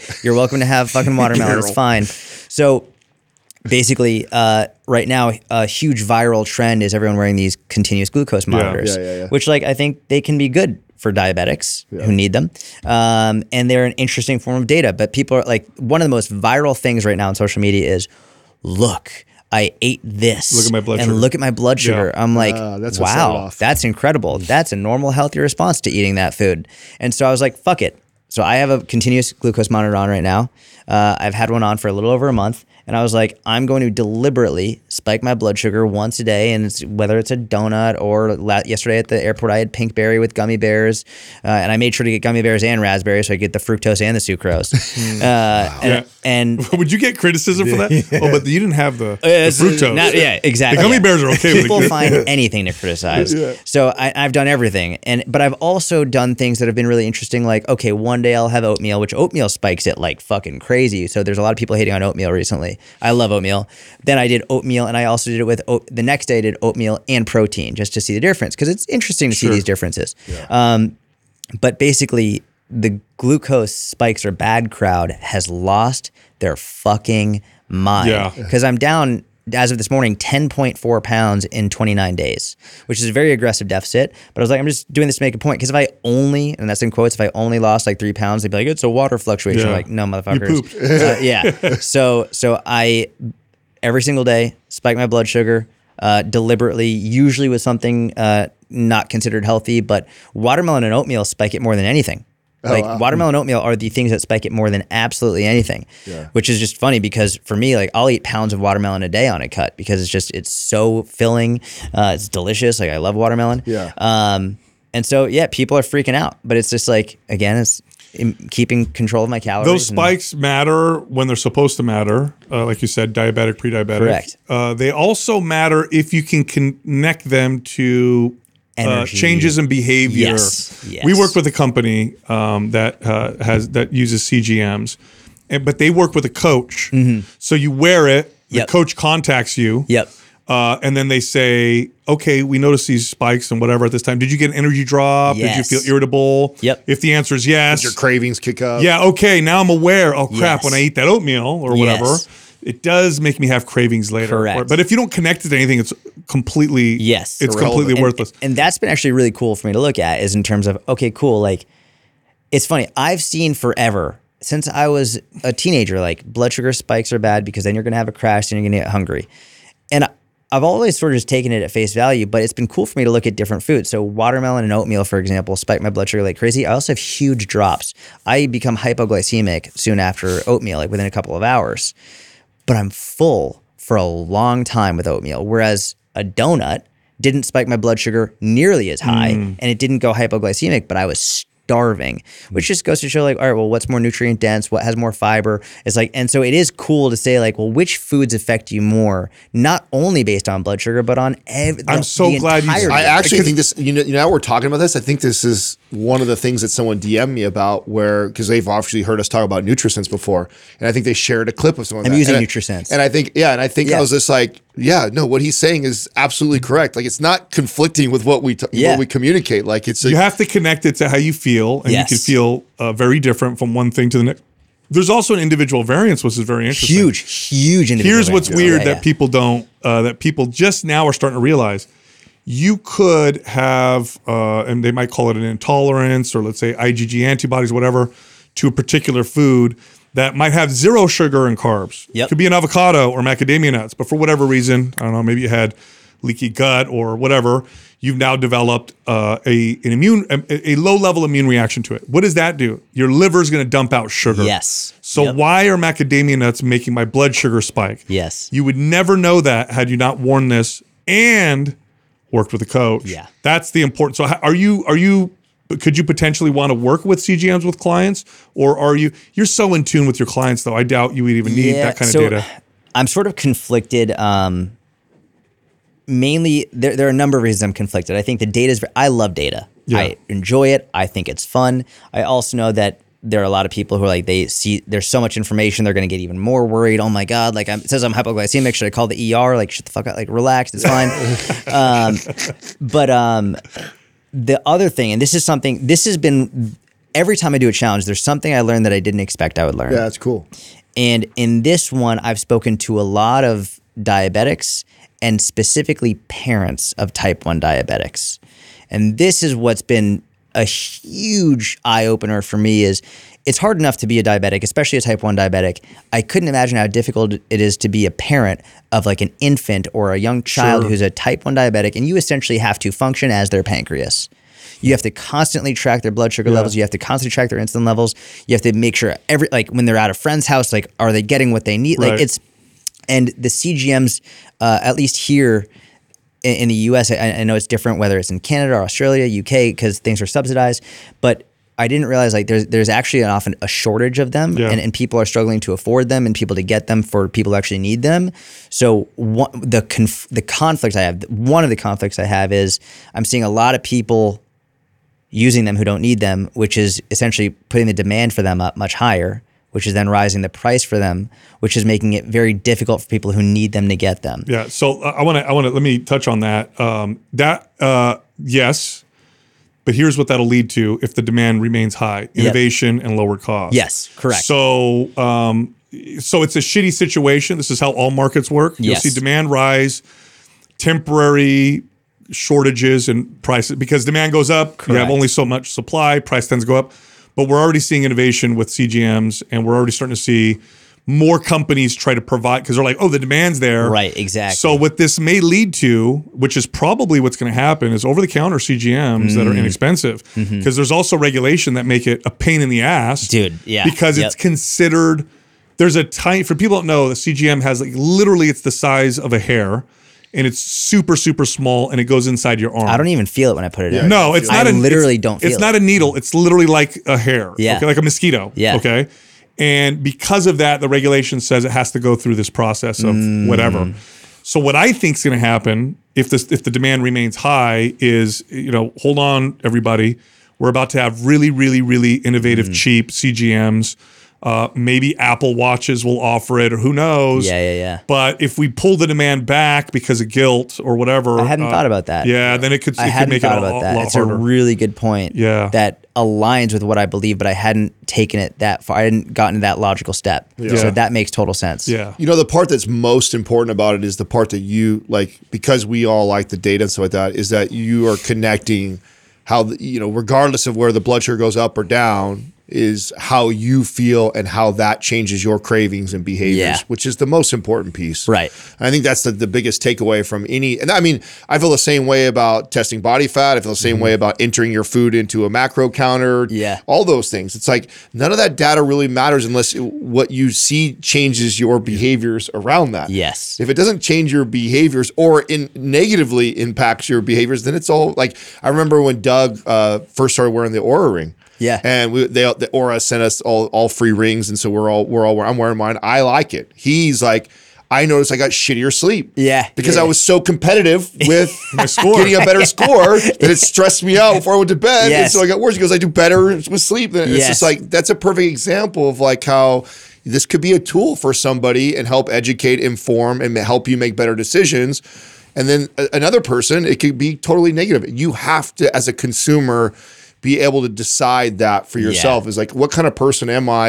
Am I going to be able to take this information, not get freaked out because it goes up or down or with that, but go like, start to connect the dots of, when I have these foods, I do notice this happens. And I do notice that these things, or it keeps me fuller longer. You brought up body fat testing and macros. There were clients I trained where body fat testing and macros sent them in the wrong direction. Yeah. Yep. Literally would make it stressful for them, anxious, or would contribute to like dysfunctional eating. Right. And we never tested body fat. We would never count a macro. And I just had to find different ways around it. I want to ask you this as a father, because I know you're thinking about, your daughter's only one. Correct. But you're a very self-aware man. You're obviously very involved with your family. You're probably thinking at some point, education. Yeah. How's my kid going to learn things or whatever? Now, as a coach and trainer, you're a teacher, and you've learned that you got to coach people and train people differently. Right. And there's an effective way to do it, and there's an ineffective way to do it. And if your client is not doing great, you probably ask yourself, what am I doing wrong? Yep. Not what are they doing? Why is it their fault? But rather, okay, what am I doing wrong? Right. Thinking about that, looking forward with your kid, how do you feel about education with your kid? How do you feel about the whole process and looking at that? And how am I going to get my daughter? What kind of education am I going to put her in? How is she going to learn? And is the system really the best way that we currently use, or are there different ways? Like, have you had these conversations with your wife? In terms of like the school system? School and any education, Yeah. So my entire mom side of the family are educators, superintendents, principals, professors. My cousin's a professor of Native American history at GW. Everyone's professor, except my mom. She was a lawyer. So like everyone's in that world. And I was terrible in that world. Like we were talking before we started recording, I was in special education. I was the black sheep of the family. I was just terrible in school. The irony, you probably make the most money in your family. Just kind of point that out. I think that's kind of cool, right? I think that's kind of cool. And my mom still, no matter what, to this day, she'll be like, it's not too late to go back to school. She does not say that. Swear to God. She does not say that. Swear to God. Guilt never Really? Swear to You're God. like, maybe I'll buy a school, Mom. Actually. What if you put that all towards becoming a doctor? Jordan Science School for So, the like, ADD. she was literally just in town the other week. She said, you could always go back. But Oh, it's funny. Mom, he's rich and he's successful. He's great at what he That's does. so funny. Leave him alone, Mom. I obviously have a strong bias, but I do not like the way that the current education system is set up, and at least like from what I've seen, especially like I don't like it. So we were talking about homeschooling. It is something that we're definitely considering. I need to learn more about it. The thing for me is, I know everyone learns differently, and what wasn't good for me might be good for someone else. My thing, especially with my daughter and God willing future kids, is I just want them to know that what grades they get and how they perform in school, in my opinion, means literally nothing in regard to what their future success will be like. It means absolutely nothing. I care more about the effort that they're putting into things. I care more about how kind they are. Are they a good listener? Can they speak? Are they well-rounded? Like, I care more about that than I do about their grades, than I do about fucking, do you know what a rhombus is? Like, I don't know what a fucking rhombus is. Like, I don't care. So, there's a lot for me to consider, and I'm not sure I just don't have the answer yet, but there are many different things we're trying to figure out and discuss, and we have a few years, but I don't know what route we're going to go, but it is something that I'm not going to make a light decision with. Yeah. You know, it's interesting. You're actually, I didn't learn this till much later, unfortunately, after I was a dad and everything. And this occurred to me later on. It's like, I know what this should look like because this is how I train people. Mm-hmm. It's really not that different. I'm training people, they're my students, and I'm really trying to help them, and everybody's different. And I have to appreciate that. And what may be challenging for one person is easy for someone else. And then I got to figure out how to make that challenging thing not so challenging. Yeah. They just don't do that in the school system, unfortunately. Yeah. They don't look at it that way. So, well, you have to understand the origin of it, right? I brought this up on the show the other day. Like, I mean, I remember first learning about, like, this was like the Rockefellers, and they all came to government and said, like, how do we make more workers? Yeah, how do we make more workers? Yeah. Like, we created the current public system with that intended. So true. So to think if you don't understand that, and to think that, like, that is the best. Okay, yeah, that is the best way. If we wanted a bunch of factory workers, if that was the desired outcome, if we were,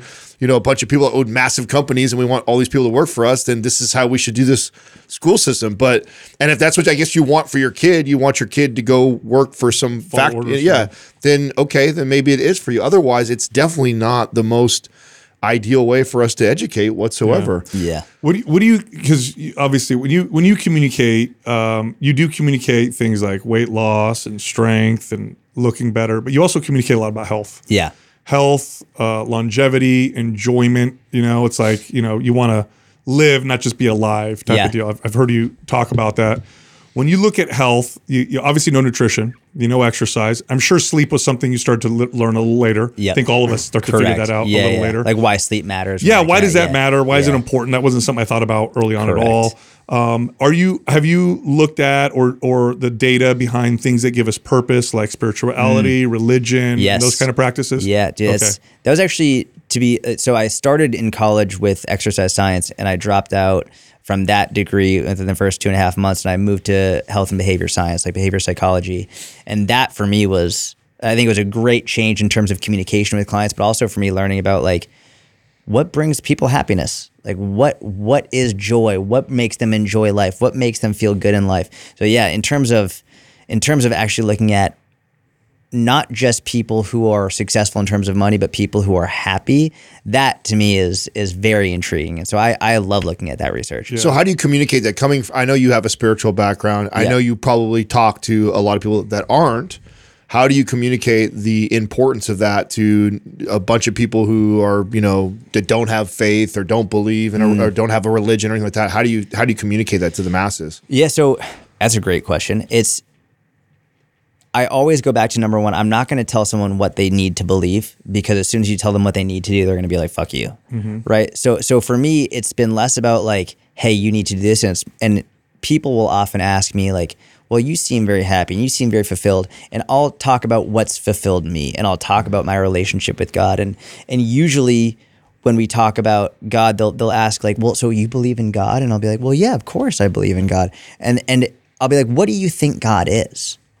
And we'll go down these philosophical type discussions, and oftentimes their view of what God is, it's something that maybe they were taught when they were in first grade, and it's just like they've never expanded their view of what God is or what spirituality is.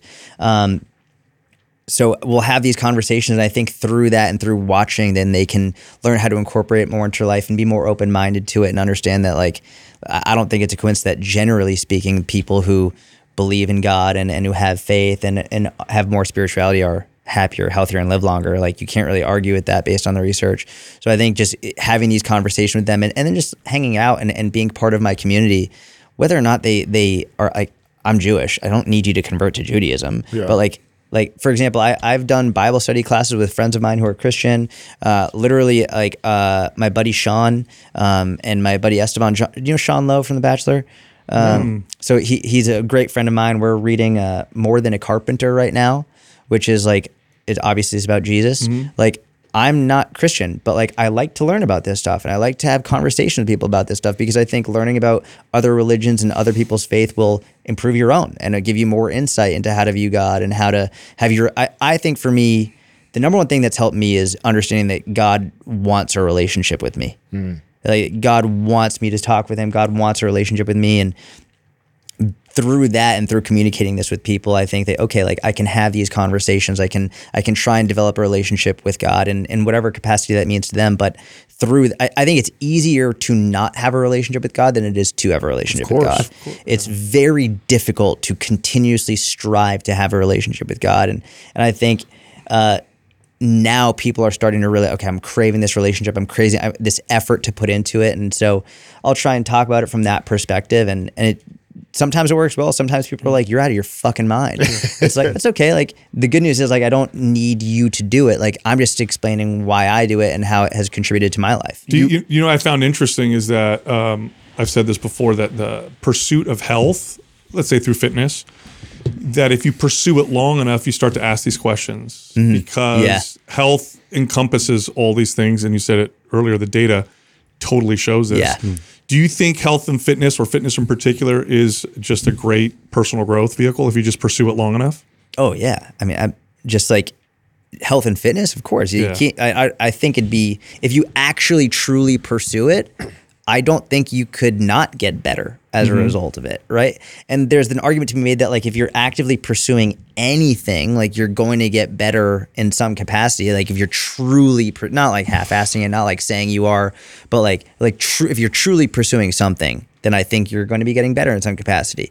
And I think health and fitness is one of those amazing things where, when you actively pursue it, it's not just you getting better, it's everyone around you getting better as a result of it. People are watching you, people are seeing you, you're able to provide more, you're able to do more. It's so much more than just yourself with health and fitness when you actively pursue it. And I think the same thing with religion. I think the same thing with building a business. Like, if I'm actively pursuing my business, I'm definitively helping more people. I'm definitively impacting more people. And that process of going through it and dealing with the road bumps, dealing with the blocks, dealing with all the obstacles along the way, like, you can't not get better from that. I also think it inevitably will lead to the spiritual question. Yeah. Because once you check all the other boxes, like, oh, okay, I got the sleep thing down. Oh, I got the water, the nutrition, the strength training. And then eventually it leads you to, like, there's something else there that I could do to improve my life. And because of all the research that supports somebody that has some sort of religious or faith belief, and how much healthier they are because of that, whether that be through community or whatever it is, I think it eventually at least leads you to start asking those questions. Yeah. And then those people that I have found that are in denial of that say, oh no, I'm super healthy and I'm atheist and this and that, like, they have found some other way to kind of try and fill that void of spirituality, something that, whether that be through, you know, claiming it's the universe and spiritual and crystals and all this other stuff. It's like, sooner or later you find something to try and fill that void, because it's in everybody, I feel like. Don't you think it's somewhat back to your original point of us trying to make everything so much more convenient, and like our whole society's moving in that direction of everything needs to be ease of access, and we need to sort of relinquish ourselves from hard things. Yeah. When in fact the hard things are usually where you find the most purpose, right? Yes. And so then I could see where spirituality, it's hard, you know, having a relationship with somebody for a long time, just one person, that's really hard, you know, and being a good example continuously and doing the right thing, that's hard. And so I don't know. For me, like, it just seems like a lot of this, it's awkward for people to talk about, you know, and how does this relate to fitness? How does this relate to overall health? But don't you see that's it's all encompasses, like, who you are as a human being. Yeah. I completely agree. Yeah, if you well, I mean, here's the deal. Like, you could do the fitness and diet and sleep perfectly. Shit's gonna happen. Yeah. What's gonna get you through it? Yeah. You got to have some kind of purpose and drive to get through the shit, because it's going to happen no matter what. Now, being fit, healthy, and strong means you're more resilient. Yeah. And you'll go through less avoidable shit, but shit's going to happen, you know, no matter what. There's something where, not to belabor the point, if you want to skip this topic, I'm like, no. But we brought it up, don't worry. We all go through, like, ups and downs, all of us, right? Like, we all go through shit. I think a lot of people when they're in a really good point in their life, they're like, I'm the best. They're like, like I got the ego it. coming in, yeah. But then when shit hits the fan and they're like, well, what happened? I'm not the best anymore. It's like, well, the person at the top of their totem pole was them. Mm-hmm. And now it's like, well, now you're at the bottom of the totem. Who do you look up to now? And it's like, I think to have God as like the constant, no matter what, is like, no matter what you're going through, good times, bad times, it's like, you're not above. You're like, you are not the top of the totem pole at all. And so for me, it's like, I think it's easy, I think, for people in bad times to go to God.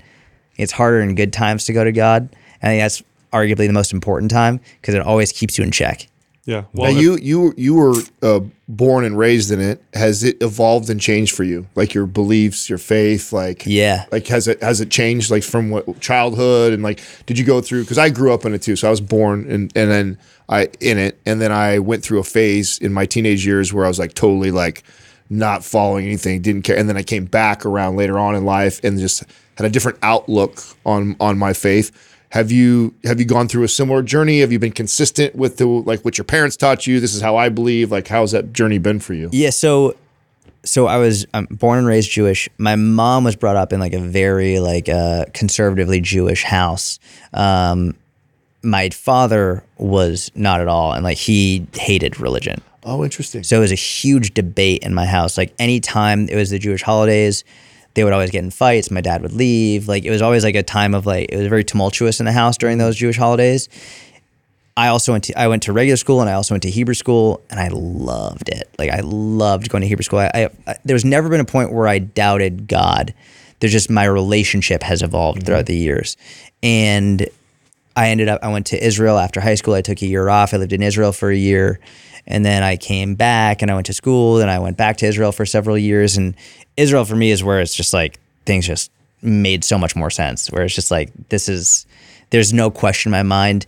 And so I sort of look at it similar to fitness, which is funny because we're going back to it, where it's like, I've always been very involved in fitness. I loved health and fitness. I loved strength training. I loved working out, whether it was wrestling, whether it was powerlifting, whether it's jujitsu, whether it's whatever it is. Like the methodologies and the actual things would change, but I was always fitness oriented. My relationship with fitness has changed throughout the years. Same thing with my religion and with God, where it's like sometimes I was more into it, sometimes I was less into it, sometimes I was in this aspect, sometimes I was in that aspect. But like I think now as I've gotten older and I have a family, I've become far more in touch with how I really want to have a constant relationship with God. And when I was younger, it was like, okay, there are times to pray. There are times to talk to God. And now it's like, you could do it all day. You could do it anytime you want. You don't have to be in a house of prayer. You don't need to you can talk with God anytime you want. And you can have these conversations. And that for me, I think is one of the biggest changes in probably in the last year since my daughter was born is I try and have these conversations all throughout the day. You know, what's interesting is this is what I like about fitness so much is it's such a simple, basic microcosm of a lot of different things. To be successful at fitness, you need to have practices. You need to develop some kind of disciplines. We would call that in religious practices tradition. One thing that Jewish people do very well is there's a lot of culture and tradition around what they do. Yeah. So, and that's a good thing because you're there, you're practicing, you're connecting it to lots of other people. And like fitness, eventually you can get to the point, like I can get to the point, and I've been doing this for so long, I don't necessarily need a schedule. Yeah. I don't necessarily need a planned workout, but it tends to look that way because I've done it for so long and I see the value. I think that's true with any practice. With any practice, it's like, well, I'm starting this practice. Oh, I can do this whenever I want. And well, you probably need to schedule it. Yes. Make a structure, make a discipline, because that's really the only way you can get better at something is by doing that. I think your culture does that very well, and I would say it's probably why you could see that kids of families tend to continue it because you grew up following these practices. Yeah. You know, I got something that you'll like because I know you like Jordan Peterson. He came here to San Jose. We went and saw him live, and my favorite part of it, even though I enjoy listening to him go on his like lectures, my favorite part was the very end where people got to ask. Like they had this thing where you text and he'd just pick a live question and then answer it. And one of the first questions was, you know, if he could go back and do something different with the way he raised his kids, what would he do different? You know what his answer was? No. Take my kids to church every Sunday. And then he went on to say that, you know, the part that he says I think we did a really good job with our kids. He goes, but I think it's very arrogant of us sometimes to think like, you know, just because we don't believe in a certain religion or believe in God, that we are just going to completely ignore the values of teaching them a moral foundation like that. Mm-hmm. And he's like, so if you're going to be that confident about not taking your kids to that, what are you doing on Sunday at 10 o'clock in the morning for your kids every week, every single week, as far as teaching them those values that they are going to get by going to a Sunday or Saturday service like that? And that really opened my eyes on things, because I kind of, as I've gotten on my journey, moved away from like the church setting or whatever like that, just because I'm not a big fan of a lot of the hypocrisy that happens in those type of communities. But now recognize too, like, well, I better step up then and organize something for my kid to be learning every single week. Whether you like it or not, they're going to be religious. Well, it'll be either the environment or this cause or this political party. Yeah. They're going to become religious. So, well, that's I mean, what I took from that was they're in. You know, you don't have to say religious, but somebody is going to indoctrinate them in their beliefs, right? Yeah. Mm-hmm. So would I rather my public school system or even private school system to be the ones that teach them those moral values? Or would I rather it be a church that I believe in the values, faith in, or myself? And it's like, so if I'm going to be arrogant enough to say I'm going to ignore and not do that, then I best step the fuck up and be doing it every single week, or else somebody else is going to. And, you know, it's so funny, people, they love to hate on religion, and they'll often say things, oh, you're all hypocrites. But it's like, are you perfect? Have you never been hypocritical at any point in time? Like, I think people are so quick to be like, well, I don't do that because like you're all liars. Like, listen, there are good people and bad people in every walk of life. They're also human. And they're all humans, right? Yeah. And I feel like just because some people in that group have made mistakes, or some people like, and that's putting it lightly. Like, some people have made like terrible, like awful, like some of the worst things you could ever imagine. But it doesn't mean there's nothing you can take from other people in that group. And it doesn't mean it's not going to make you better as a whole. And I just think that one of my favorite quotes is, we often judge and I didn't make this quote up, but we judge ourselves by our intent and other people by their actions. Yeah. And it's, that has been very helpful for me in terms of casting judgment and in terms of writing people off very quickly. It's like, have I never lied before? Yeah. Have I never we've all done stuff. So it's like, all right, how about we just like take a minute and let's focus on the things that will make us individually better and as a community better. And like, for me, I haven't found many places like for Jews on Saturday. So you go like, better than go to synagogue and let's listen to something really great. Let's take it full circle. This is what people do to trainers and coaches. Oh, you preach about, I saw you eating that cheeseburger. Yeah. Or, oh, you're missing your workouts. What are you talking about? You know, I'm not going to listen to you. It's the same thing. Yeah. It's the same damn thing. It's like, well, that doesn't take away from what we're talking about and that there's accuracy here. And listen, you know, I'm in fitness. Does that mean I don't struggle with not wanting to work out in the morning or wanting to be lazy or, you know, eating whatever? Of course I struggle with that. Everybody does. Do you know who said that quote? I love that. I don't know who said. I should look it up. I don't know. I love that because, you know, oftentimes I get asked about like people that I'll either listen to or befriend, and many times people will look at those people and say things like they did this or they do that, and like, how could you like that person? It's like, but the way I can get through that is I choose to believe that this person has good intentions. Yes. Yeah. Even if they have this past, they did this, they did that. It's like I choose not to focus on that. Yeah. And I prefer to focus on the part that I want to believe is a good character,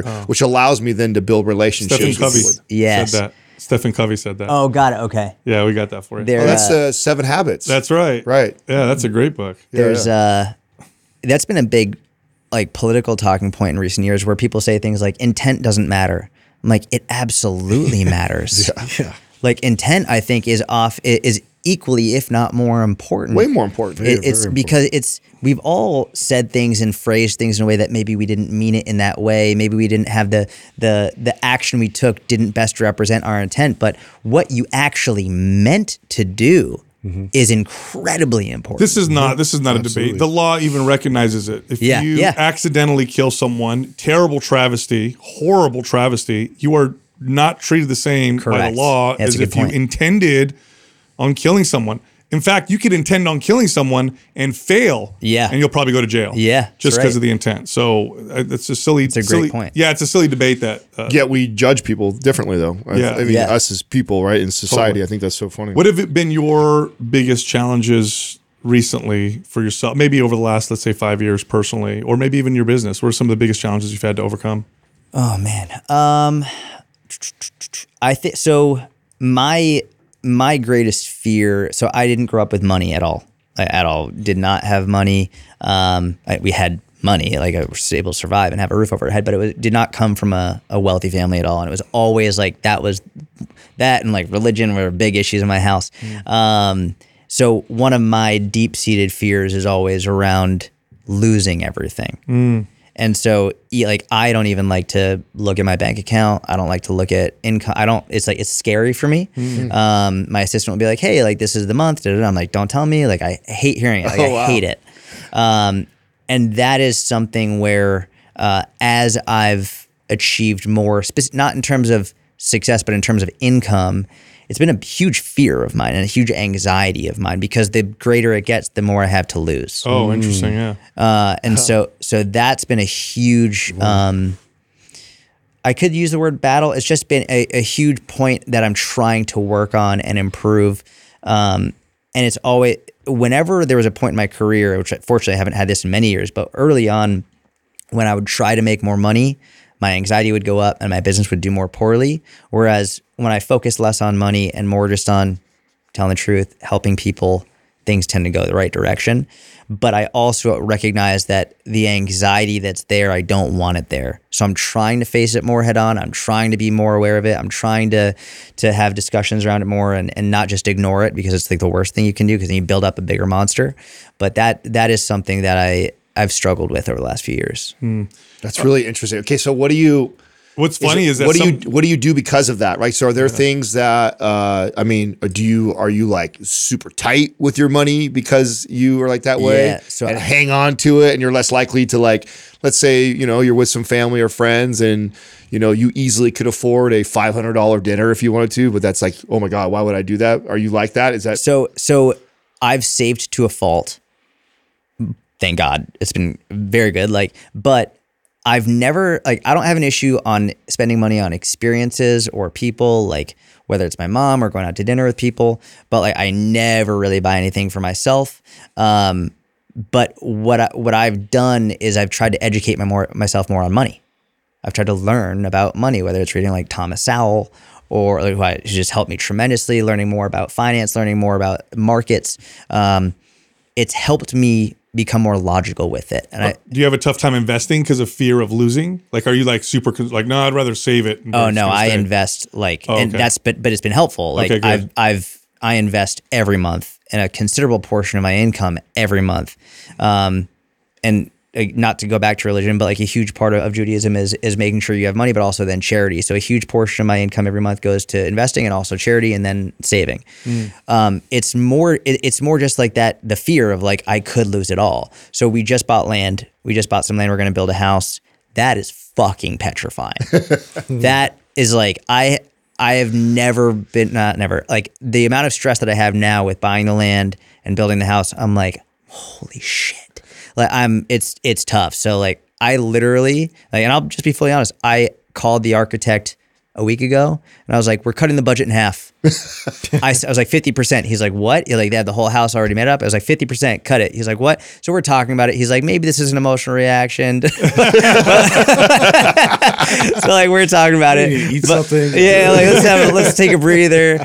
But like it's very stressful on that front. So that is the biggest amount of money and biggest investment I've ever made in my life. What I'm very excited about, but also scared shitless over. How similar or different are you than your wife in that situation? So my wife is like very even keel. Like she doesn't really get stressed about really much at all. So she's my balance on that. She'll be like, she's she's much just like, all right, well, let's just talk about it and it's fine. Like if we like were the same, it would be bad. It would be like a volcanic eruption. I'm much more like, oh my God, and she's like, okay, well, let's just talk, and then we'll. She's so calm. My wife is just very, very calm, and she's very go with the flow. She's like very zen like, so it helps a lot. Yeah. So she's like either way, like, oh, we could spend a bunch of money on that, or we can't. Yeah, exactly. Yeah, she's not like, we need this. You said this. She's like, okay, well, I'll be happy even if we just rent whatever. Like, so okay, cool. Let's just. What's super interesting about this is that somebody who has fears around money could go in like 3 different directions. I know. Isn't his story like totally? We have a very similar story. Oh, but really? I'm the opposite. Like, I obsess about money. Not a day goes by I don't look at all my accounts, what we made, like everything. Yeah. I obsess over it. Movement. Yeah. And I have the exact same like religious money, or even talking about the fighting, all that stuff is the same. Like we grew up a lot alike. We married a woman very, very similar. But yet I'm the opposite. I obsess over That's so funny. Yeah. I also know people. I also know people who grew up that way who spend it real fast when they get it because they're afraid and they're like, get it out, buy, whatever, and they don't have. Isn't that interesting? It is how different we can all react to different, situations and stressors. Do you think about that with raising? Because I think a lot about that too. With like how, like, so one of my fears of raising a kid, because I grew up the complete opposite. Like my son will be very much so in a privileged, lifestyle. And so my biggest fear of it is him being overprivileged, right? I know that the things that made me successful was part of that adversity, was not working towards like. So my fear is like, I don't want him to be spoiled. I don't want him to think that we can just buy whatever we want. Like, so like, I think a lot about that and like how I'll educate him in the future with money. Like, do you think about that already? With all the time. Oh, okay. Even before she was born, I was thinking about it all the time. And I was asking friends and mentors of mine, how is it like, I don't want them to be spoiled and And one of the greatest lines that I heard, I forget who it was, but my buddy told it to me. He was like, well, yeah, there's like, if your daughter or your kid says like, hey, I want money, it's like, no, you're like, if your daughter is like, hey, I'm rich, it's like, no, you're not rich. I'm rich. And I forget. That's Shaquille O'Neal who said that. Is that Shaquille? Yeah, Shaq said that line when he's to his kids, like, no.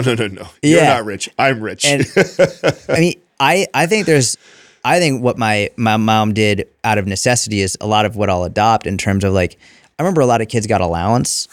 I didn't get an allowance. And I remember like there was one kid, his name was Tucker, and for however old he was, that's how much money he got a week. So he got like, when he was 7, he got $7. When he was 8, he got $8. And like when he was 15, he got 50. Oh, interesting. And I was just like, and I told my mom, I was like, well, he gets money. And she was like, well, what does he do? And she's like, well, he cleans the dishes or he'll take the trash out. And I was like, and I do that and I don't get money. She's like, well, yeah, because you live under my fucking roof. It's like, and so that's going to be the same thing. Like, you're not going to get an allowance just for living. Like, it's like, I'm taking care of your food. I'm driving you, whatever it is. It's so I think a lot of that will be how I raise my daughter and, again, God willing, future kids. But there's also, I think, the very real understanding of you can't fabricate the fear that maybe we had growing up, because the fear was built out of arguments. The fear was built out of real issues. The fear was like, why don't we go on vacations? Yeah, the lights really didn't come on. Exactly. Like that really happened. It's like you can't fabricate those things. So inherently there will be more comfort. There will be, but I don't know if that fear was a good thing for me. Maybe it was. I mean, I actually do think there are a lot of great things that come from fear. I know a lot of people who've lost 100 pounds because they were fearful. A lot of people who've done amazing things because they were fearful. So I do think that fear is an important aspect in behavior change. But I also think there's a huge importance in understanding that they're not entitled to it. And just because you have money doesn't mean they're going to feel entitled to it. That's entitlement comes from giving, not earning. Right. Yeah. You have to be also worried about like overcompensating going the other way so much too. You're exactly. Like, I also did accumulate all this so my kids could have a good life. I think that's the hard part where we're at, right? It's like that balance. Make everybody feel better here because we're all dads. If you look at the data, if your kid feels loved and there's some structure which provides security, that's like 95%. Yeah. of everything. Yeah, you're it's doing like well. it's like with fitness, right? Like, oh, you eat whole natural foods, you lift weights sometimes, you walk. Yeah. That's like 95% of it. And that's what the data shows. It's like, you could have a lot of things that you mess up on, but if they feel loved and secure, you're doing a damn good job. But the fact that you think about it alone means you're doing a good job. I like what Patrick Bet-David does with his kids. I think it's really neat. Like so if they want, like, obviously he's like uber rich. Is this the books thing? So yeah. So he'll put so the kid will want like a, $500 Star Wars Lego thing, and he'll actually put it like super high in the house. Like elevate it based off of like how, and it represents amount of pages. I love that. And so like he'll get it right away. Yeah. But it's like it sits in that house and they don't get to play with it Unless you read all those books. until they read a certain amount of books that equal whatever that. It's so smart. I saw a clip of that. And the comment section was wild. I know. People are like, this is abuse. And I'm like, you don't know what abuse is. Like, That's abuse. you're like, you are so dumb. Like, it's what an amazing They don't know a tool wooden spoon. to like, hey, well, yeah, number one, if you want that, you're gonna have to work for it. And like, let's get you to work for it by learning, educating yourself, like understanding that it's not just enough, like cleaning the dishes. Yeah, that's great. That's a form of putting in work and helping the community, but you can also do that in 10, 15, 20 minutes. Let's like have you read an entire book and then have a discussion around the book. Yes. And so we understand like not everything, even if you do it, you still don't get it super quickly. Let's make sure like maybe it's take you 2 months to get that. Yeah. Worth it. Yeah. Oh, I love that. What's your big goal with your business besides the personal goals? Like what is the big picture for you? What are you trying to do with what you're doing with the fitness space? Yeah, I mean, the goal has remained the same. So ever since 2012, every 6 months I make a big list of goals. And I always have like the number one goal at the top, like what's like you could call it the mission statement. I never call it a mission statement. Like what's like the main goal? And ever since 2012, it's just help as many people as possible. There have been different types of goals, whether it's like number of people in the membership or like number of downloads or whatever it was. But the number one goal has always just been like help as many people as possible. And so that's that's the main goal. So building the inner circle, continue to build the online fitness business mentorship. And then I'm embarking on a new fitness or business where I'm actually creating something for jiu-jitsu competitors or jiu-jitsu athletes. Because that space is very far behind in strength and conditioning. Yeah. Forever that the martial arts world, especially the jiu-jitsu world, has been based on you don't need strength. It's just technique. And technique is the most important, but you have two people of equal technique, the stronger one wins every time. So that world in strength and conditioning is probably behind by 20 years. And so I'm in the process of making something for jiu-jitsu competitors right now. What are some important strength training parameters or techniques or exercises or movements that you see being valuable to jiu-jitsu or grapplers in general? There's a lot, but I would say isometric ability, isometric strength is just like it's the most overlooked from the perspective of. Have you ever trained jiu-jitsu? Have you done? I did it for about 6 years. Oh, yeah, you're I haven't purple for a long belt, time. right? Yeah. I mean, yeah, dude, just got my purple belt like 6 months ago. Congratulations. Thank you. Yeah. It's like the thing for me that was very surprising is, and I wrestled, but wrestling, especially, there's no gi. Yeah. So it's so much more explosive and more quick. explosive. Whereas jiu-jitsu, especially in the gi, is like, it's more time under tension. You're holding on. You need more control inherently in order to get the submission. So it takes more time and isometric contraction. So even something as like, I would have someone in an arm bar, but like one of the main keys of an arm bar is squeezing your legs together. Yeah. It's like if you don't have your legs squeezed together, then they can move. Their shoulder is more open to be able to like rotate so that it's not necessarily going to break their elbow. So it's like sometimes you got to squeeze your legs together for like 30 seconds straight. Or like if you're holding someone down, you got to hold them. It's like you're using your biceps, you're using your back, you're using your lats. And like if you gas out, if you don't have that isometric strength, then like you're done. So I think the ability to create force sustained over a long period of time isometrically or slowly eccentrically is super important. So whether that's like simple med ball squeezes, I like doing inverted rows, but like we'll do like a set of 10 followed by like a max effort. How long can you hold in that isometric position at the top?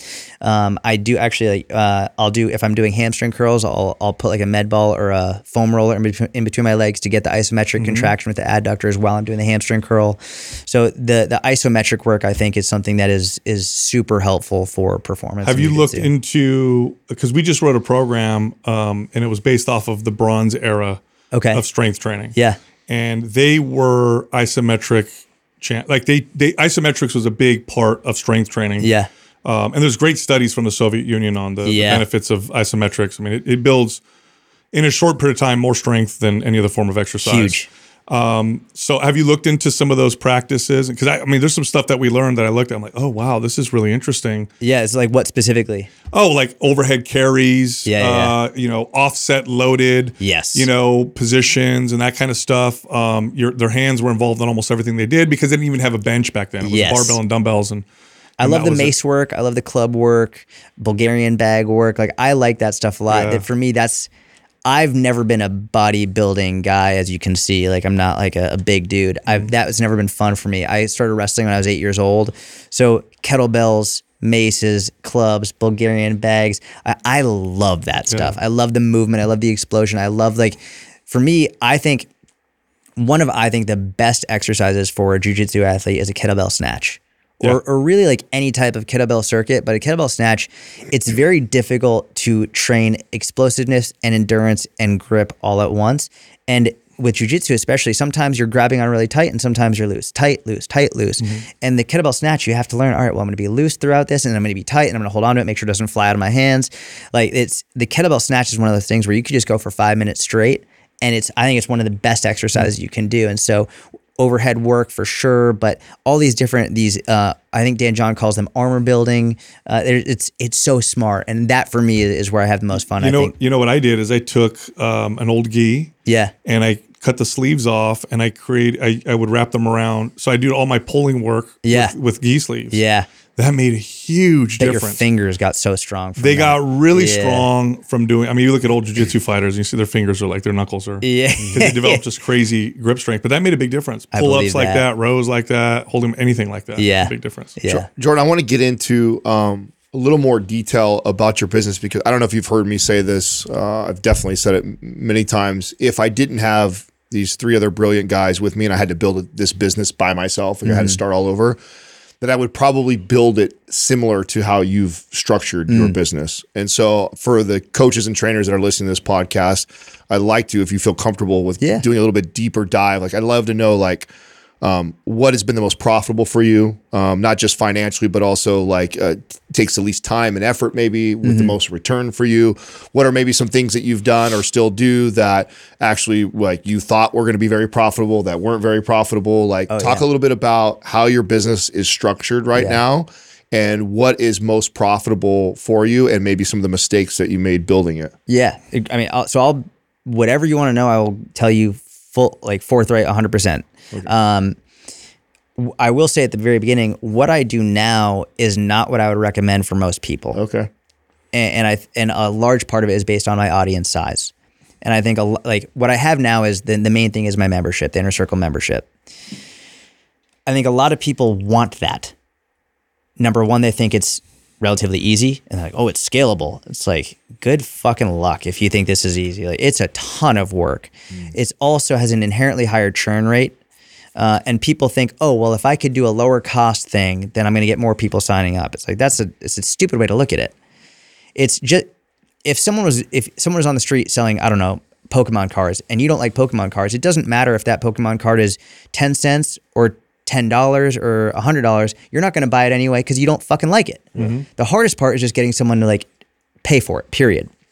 So early on from 2011 to 2015, it was just one-on-one online coaching.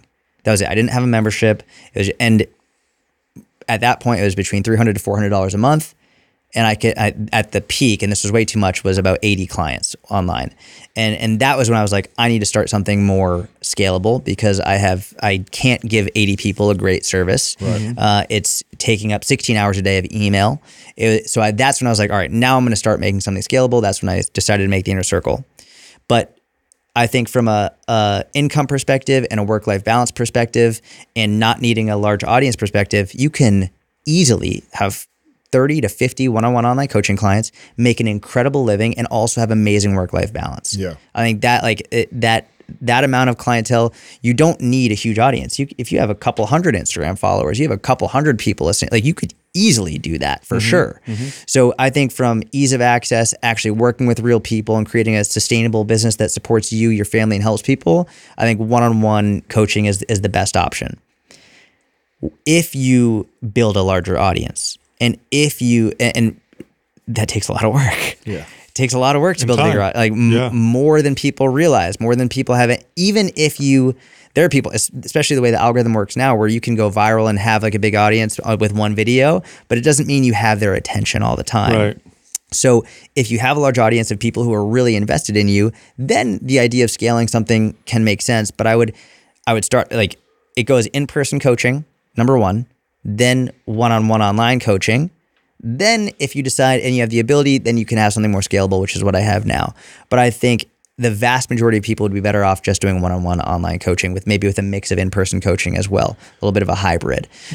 Do you think that has a lot to do with, like, because we get asked a lot why we didn't do an app or have this monthly thing? And one of the reasons why, I mean, I hate that model, because I think it's the commitment to having to be, because the turn rate is so high. Yep. And it commits you to having to constantly be every month creating more and more content to convince those people to keep paying that monthly subscription. And yet I think that's the go-to model that so many coaches and trainers think. So looking back, do you think that you priced yourself too low in that? Or do you think that, like, because here's where I'm going, like, inevitably I would want to scale beyond just the private. Like, if you just wanted to make a good living, like you said, you could be totally good. Like, if I have aspirations of being a multimillionaire, I want to scale and go bigger. Obviously you got to go beyond that. So let's say that's what, if you were to go over, do it again, you're going to go on that trajectory again. You're going to outgrow coaching. You have 80 clients. What are some steps that you would have probably done different knowing what you know now? Still going for like trying to have a bigger business. Yeah, bigger. Yeah. You've outgrown. You got 80 clients. You're on your way to making more money. You're getting bigger. Like, what would you done differently about the way you went? Yeah. So this is advice I got from Eric Cresty when I was younger, and I didn't listen to it. Is I wouldn't have put my name on the business. I wouldn't have had my name on it. It wouldn't be my face. It's hard to have someone else help you. Right? Yeah. It's very difficult. Everybody wants you. Everyone wants me. I'm the one. It's like when they get an email, it's like, well, what does Jordan say? Or like when, like, even on social media, I think there's one thing that you guys do very well, and we spoke about, is you build other people up. And I think you could have a business that builds other coaches up, that is more of a community as opposed to necessarily being your name. And if you really want to get into like making money that I haven't made, but I've seen people do, is like, it's building these businesses, having equity in these businesses, and then being able to sell them off, something like that. And I see this with apps, and that's actually, to be candid and forthright, this jiu-jitsu app will not have my name and will not have my face. It has nothing to do with me. So when I first launch it, obviously I'll use my current audience to launch towards it, so they'll know it's me. But within like 2 to 5 years, I would love it if no one knew that I was the one behind it. Yeah. That's the direction I'm going with that, where it's like, it's not my name, not my face. I just want to have really great workouts and nutrition advice. If I can get other strength coaches involved, other jiu-jitsu competitors involved, amazing, but it will not be my name and face. You know where I learned that? When I was 22 is when I got promoted to become a fitness manager. So I was a trainer from 20 to 21 and a half or 22 range. So for a year, 2 years. And that time you're just figuring it out and you're selling people on personal training with you. Then I get promoted to be a fitness manager, where now I'm responsible for 15 trainers underneath me. I still am selling personal training, but now my trainers are going to train. And I had such a difficult time in that first like year of, I was so good at like presenting myself. And then people would be like, okay, well, when do we start? And I'd be like, oh no, well, Jordan's going to take you. And they'd be like, oh, well, no, well, then I don't want to buy. And they'd be like, oh, fuck, what do I do? Right. So that was a real hard transition. Once I figured out that I would sell the program, sell everything else that we do, or already be talking about how great the trainer that's going to take them is, they're better than I am. Like that took a skill to be able to do that. I learned that in my early 20s. So did these guys. So I knew when we built this, even when we had nobody even paying attention to us, we had the foresight to go like, hey, like at one point, if we do a good job, we will be at that transition when we know like we want to be able to hand the keys over to somebody else to be able to carry it on. If we've done a good job of selling the philosophy or the programming and stuff like that, and it's not us. Yes. But I had to go through that. That's why we didn't name it the Adam Podcast. We wanted, Yeah, he was really pushing for it. Would have done really well at the gate sale that way. Yeah, that would have crushed it. What do you, We make you learn that part. Your inner circle is the inner circle the most profitable part Yes, for you by far. Okay. Yeah, by far. And then have you did you take on any sponsors or partnerships? Never. Like so you don't. No, never. So talk why and would you do that differently? Like No, I wouldn't do that differently. Okay. Not so. The thing is, and it's not that I think it's bad for everybody. Mm-hmm. It's just for me. I never wanted my income to be in the hands of someone else. So, for example, if I say something that a sponsor doesn't like, I don't want them to pull funding. Yeah. Like I never wanted to be like, oh, okay, so well, I don't want to not say this because they're going to don't be wanna have upset to about self-censor. it ever. It's like Yeah. for me, the number one thing is just I have to say what I believe to be true. And so I felt like if I started doing sponsors, number one, inherently I would become more biased. Like there's sort of no way around it. Like you have that financial incentive, even if you're like, no, but I'm going to tell the truth. It's like you have that in the back of your head. I didn't want that. I didn't want the hesitation. I didn't want the thought. It's like I only want people to pay me because I have something that can be helpful to them. So that was really it. I was like, if I do sponsors, I'm setting myself up for potential issues down Jordan, the road. can I add something to that? you Yeah. love how we did it then. Okay, so yeah, so you're right, 100%. That was our fear with working with sponsors. But here's what we learned. Well, we learned this a long time ago. We brought this into the business because we did other things before. Is if we show them the numbers, we can say whatever we want. And so we've literally had sponsors email us and go, Adam said our product tastes like shit on the podcast. Yeah, he literally did. But Sal said it's effective. And then they'd say, but you can't say that. And we'd say, look at your numbers. And then they'd be like, never mind. Yeah. You guys are selling a lot of products. Or we say you can't work with us. Yeah. I mean that we waited early. that's So that. early on we denied sponsorship because early on some people looked at us to take advantage of the platform we had built and we weren't interested in that. Yeah. So we waited until it got to a point where it's like, well, listen, there's products and things that we all like and use. Like, let's go pursue them. So we would pursue companies that we already love products or things they use and said, hey, here's the deal. We have this audience, we do this. And a lot of times I had to offer sponsorships and I would just like you would with training clients for free or low. I'd say, listen, let us show you. Hey, if we talk about it, you'll see the results from it. And that's how we would present it. We were going to talk about the products anyways. We like and we use it. They would see the huge numbers from it. Then they'd come back and be like, okay, let's do something. Then when we sign the contract, it'd be like, well, here's the deal. We're not going to do reads. We're going to talk about it the way we want to talk about it. There's no length on how we're going to talk about it. And we're going to be honest about how we feel about it. And we want nothing affiliate related, meaning I don't want any ties to the performance to our deal. Here's the contract. You pay us this much. Yep. That's the flat. I don't care if it goes up or down or what like that. It's like, because I don't want to be motivated by performance. I don't want to feel like, oh, we're underperforming, so we got to really sell it on the next episode. And so it took longer to do it that way. We didn't make a lot of money at first, but eventually it did. Eventually we found all the partners we want to work with, the performance You know what really it is? well. And then The irony is the health and fitness space has been lying for so long that when you're honest, people trust you and then they follow your advice. Right. So when we say, well, it actually works, but it tastes like crap. People are like, oh, he's being honest. Right. Because we are. Yes. And they end up buying. And I'll still talk about something even if we're not paid for it. It's just like, hey, I use this product. They don't pay us. Hey, we talk about you all the time. You don't pay us.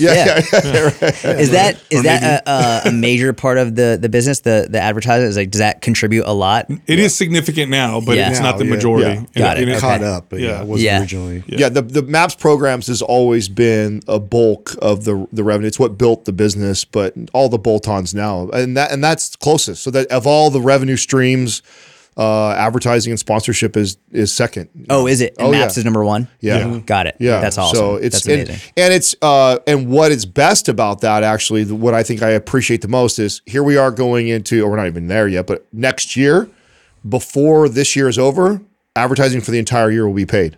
Wow. So talk about the relief and stress and pressure of running a team, and how to pay bills. Like that and the amount of money that covers everything. Wow. So that's all huge. overhead, all expenses, everything is all completely covered from the sponsorship side. So we know going into the next year that like I'm not, so if the business is going up or down or programs aren't selling as much, there's no stress because we have that base from our partnership. So as long as we get on these mics and communicate and talk, the business will stay afloat and there's that less pressure. So that's probably the part I think I appreciate the most. Yeah. Is having that security for the people. I mean, I think the most stressful thing for us now is just like the amount of employees and stuff that we have. Like, I mean, they probably don't realize it, but how much that's what keeps me up at night of the, ebb and flow of the business. How many employees do you guys have? What are we up to, like 20 or so? Yeah. Give or take that's scary. that are full-time employees, and then a lot of contractors that are working for us too. That's amazing. Yeah. So As a leader in the space, and we consider you definitely one of the leaders in the space, what would you say are the biggest roadblocks for us to really make an impact to help people figure this out? Like, what are the biggest right now? What do you think are the biggest struggles that or challenges that we have to overcome for like people with an audience or people who are making content? No, yeah. I mean, I think misinformation is the biggest one. I mean, every day I'm sent posts like, but this person says this, and like they're a doctor and they have this. It's like the misinformation is I think the biggest one. I also think that, like we spoke about, is the cultural lifestyle that people are having, like overcoming that. And like you said earlier, mental health is at an all-time low. Isn't that crazy? At all-time low. And like after everything we've been through over the last few years, it's like the least surprising thing. It's like it's crazy, but I'm not surprised, And I think when mental health is at an all-time low, it gets increasingly more difficult to get people to believe in themselves, to make them believe that it's worth it, that they can actually accomplish it. And I think so many people are just stuck in a place of like, I don't think I can do it. I don't think it's worth it. Like I'm stuck. I can't do it. And so not only are we fighting misinformation, not only are we fighting like a cultural lifestyle, but we're also fighting their own demons in their head, being like, I don't think I can do it. And we've got to you absolutely can. Like, one of my favorite conversations around individual responsibility, but it's very difficult for people to feel like they can take responsibility if they don't feel like they can do anything at all. If they feel disempowered. Yeah. Mm-hmm. I think the one thing that the fitness space communicates that they should communicate better, that we don't enough focus. And I understand why the market values how you look. They value, when you lose weight, what you look like and how great you look. But we do not communicate the mental health benefits of fitness at all well enough. Correct. And the data is clear. However much of a positive impact fitness makes on your physical health, it's actually more impactful on your mental health. Yeah. It's the most impactful thing you can do for anxiety, depression, any type of negative mental state. Nothing shows the positive impact that fitness shows in a short period of time. And then in a long period of time, there's no loss of effects or downregulation of receptors, or I need to use a new medication. It keeps working better for your mental health. We don't talk about this enough. At all. And it's the story that comes to my mind is when I must have been 21. I was coaching at a gym. And one of the reasons I would love having people deadlift is because whenever I told them how much weight they lifted, they would freak out. And I'll never forget, there was one woman who came in and she had a lot of weight to lose and she was very self-conscious and it was her first session. And when we were going to be deadlifting, I told her, I was like, how much do you think you can lift? She was like, I don't know, like 20 pounds. I was like, by the end of today, you're going to lift over 100 pounds. And she was like, no, she was like, absolutely not. There's no way. And so we had like the beast kettlebell, like we had big kettlebells. And so she wasn't lifting the barbell. It looked really intimidating to her. And at the end of it, like she had deadlifted over 100 pounds. I didn't tell her how much weight it was. I was like, all right, just lift this one, just lift this one. All right, cool. Now lift this one. And she put it down. I was like, guess how much weight that was? And she was like, I was like, 105. She started crying. Oh. Yeah. It wasn't because the physical benefit wasn't like, oh my God, now she's so much physically healthier. Right. She was crying. The mental, like the confidence. She made a Facebook post when she got home. Oh my God, this has improved like one day, and she lifted over 100 pounds. It's like that is the type of mental health benefits that we see that will make her more consistent for years to come, because of that confidence that came from it. She was like, there's no way I'm going to be able to do that. Well, now she believes in herself. And so these are the mental health benefits that people can get. And that starts with things like that. Jordan, when you were talking earlier, and you mentioned this on the podcast too, that, school didn't come easy to you. You were in some special ed classes because of ADD and attention issues and that kind of stuff. And that was very challenging to you, especially coming from an academic family. Mm-hmm. If you didn't have fitness, where do you think you'd be with all that? I think about that all the time. I have no idea, and it wouldn't be good. That is for sure. I wouldn't be able to function in a cubicle. I don't think I'd be able to function in an office. I was never good with taking orders from people. Like, you have to do this. Like, I was not good with that. And I was never really good with numbers. I was never good with organization, any of that. So I don't know where I would be, but it would be bad. I very much believe it, because I don't think I'd be able to function in what we consider normal today, a normal job, a usual job, what people would call a safe job. I don't think I would be able to function in that. So I know that after high school, when I went to Israel, I was very close to joining the Israeli Defense Forces. It was something that I wanted to do, and the only reason I didn't is because my mom said she'd fucking kill me. So, but like, could have been a military background. Like, I very much wanted to join the IDF, and that's something in the future I'd like to do. Is I would like to be able to provide military with good strength and conditioning for free. That'd be something that I'd love to do in the future. But without fitness, I have no idea. No clue, but it wouldn't be good. What are some of the benefits you got through fitness that have nothing to do with your physical body? I mean, the community around it has been amazing, and this is something I've been talking a lot about. And it obviously, like, not watching the news, but the other thing is community. And people will talk to me all the time about, like, what can I do for my health? I'm like, go hang out with real people. In real life. And so that's, like, even now, like, I always try and, like, I'll coach people for free in person sometimes. And, like, it's one of the reasons I love jujitsu is, like, you have to do it in person. You have to, and then you can go out after jujitsu and you go get a beer, whatever it is, like, hang out, go on a walk. But I think the community for me has been the most amazing part. Yeah. It's just, like, connecting with people, speaking with people who have differing views on so many different things, but it's like, we're together. We're hanging out. That was in the blue zone. That's the number one thing that's in common. Yeah. The most common thing amongst all the blue zones is the community aspect. Yeah, totally. You know what's so frustrating for me recently is I keep seeing these articles talking about how the toxicity of gyms, how gyms are not welcoming or inclusive, how they fat shame. For those of us who've been working out for years, it's so frustrating to read that, because let me ask you, can you name a more inclusive place than a hardcore gym? No, it's like the nicest, most incredible, like, encouraging. If you want to see, like, one of the most amazing experiences, go to a powerlifting competition and watch everybody cheering, like, even people competing against each other. You've got this, like, everyone's yelling, like, you can do this, like, people who've never been to a competition before, teaching them how to warm up properly. It's the most amazing place. I think people look at them and they actually end up judging them based on how they look. They're big, they have beards, they're tattooed, they're judging me. It's like, you're judging them based on how they look.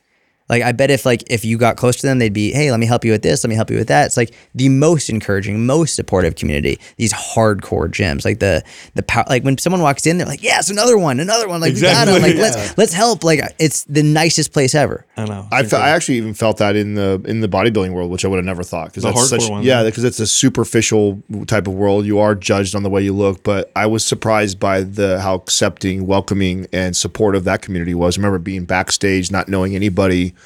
And, everybody, I think it has something to do with, we all know what the other person went through, right? Like, there's like this. We all respect the struggle. Yeah. Like if you got there, I don't care if you were the worst physique at everybody or you were the weakest person on that stage that day, you know that person, what they went through just to get to that point. Yes. And there's something about that. You want to support that and encourage that. Yeah. And there's not this, like, putting down or, like, laughing at or pointing. It's like, you don't get any of that at all. It's like, I think I really enjoyed, that was one of my favorite things of the few things I think I really liked about bodybuilding was I did like that, there was that community feel even in a sport where you're competing against I'll tell you something right now. If you're listening right now and you go to a hardcore gym, do not ridicule anybody and act like you will get kicked out faster than you can even realize because that's the environment that you're in. So when I read those articles, I just go, God, this is terrible. It's not even slightly true. It's so No. opposite of.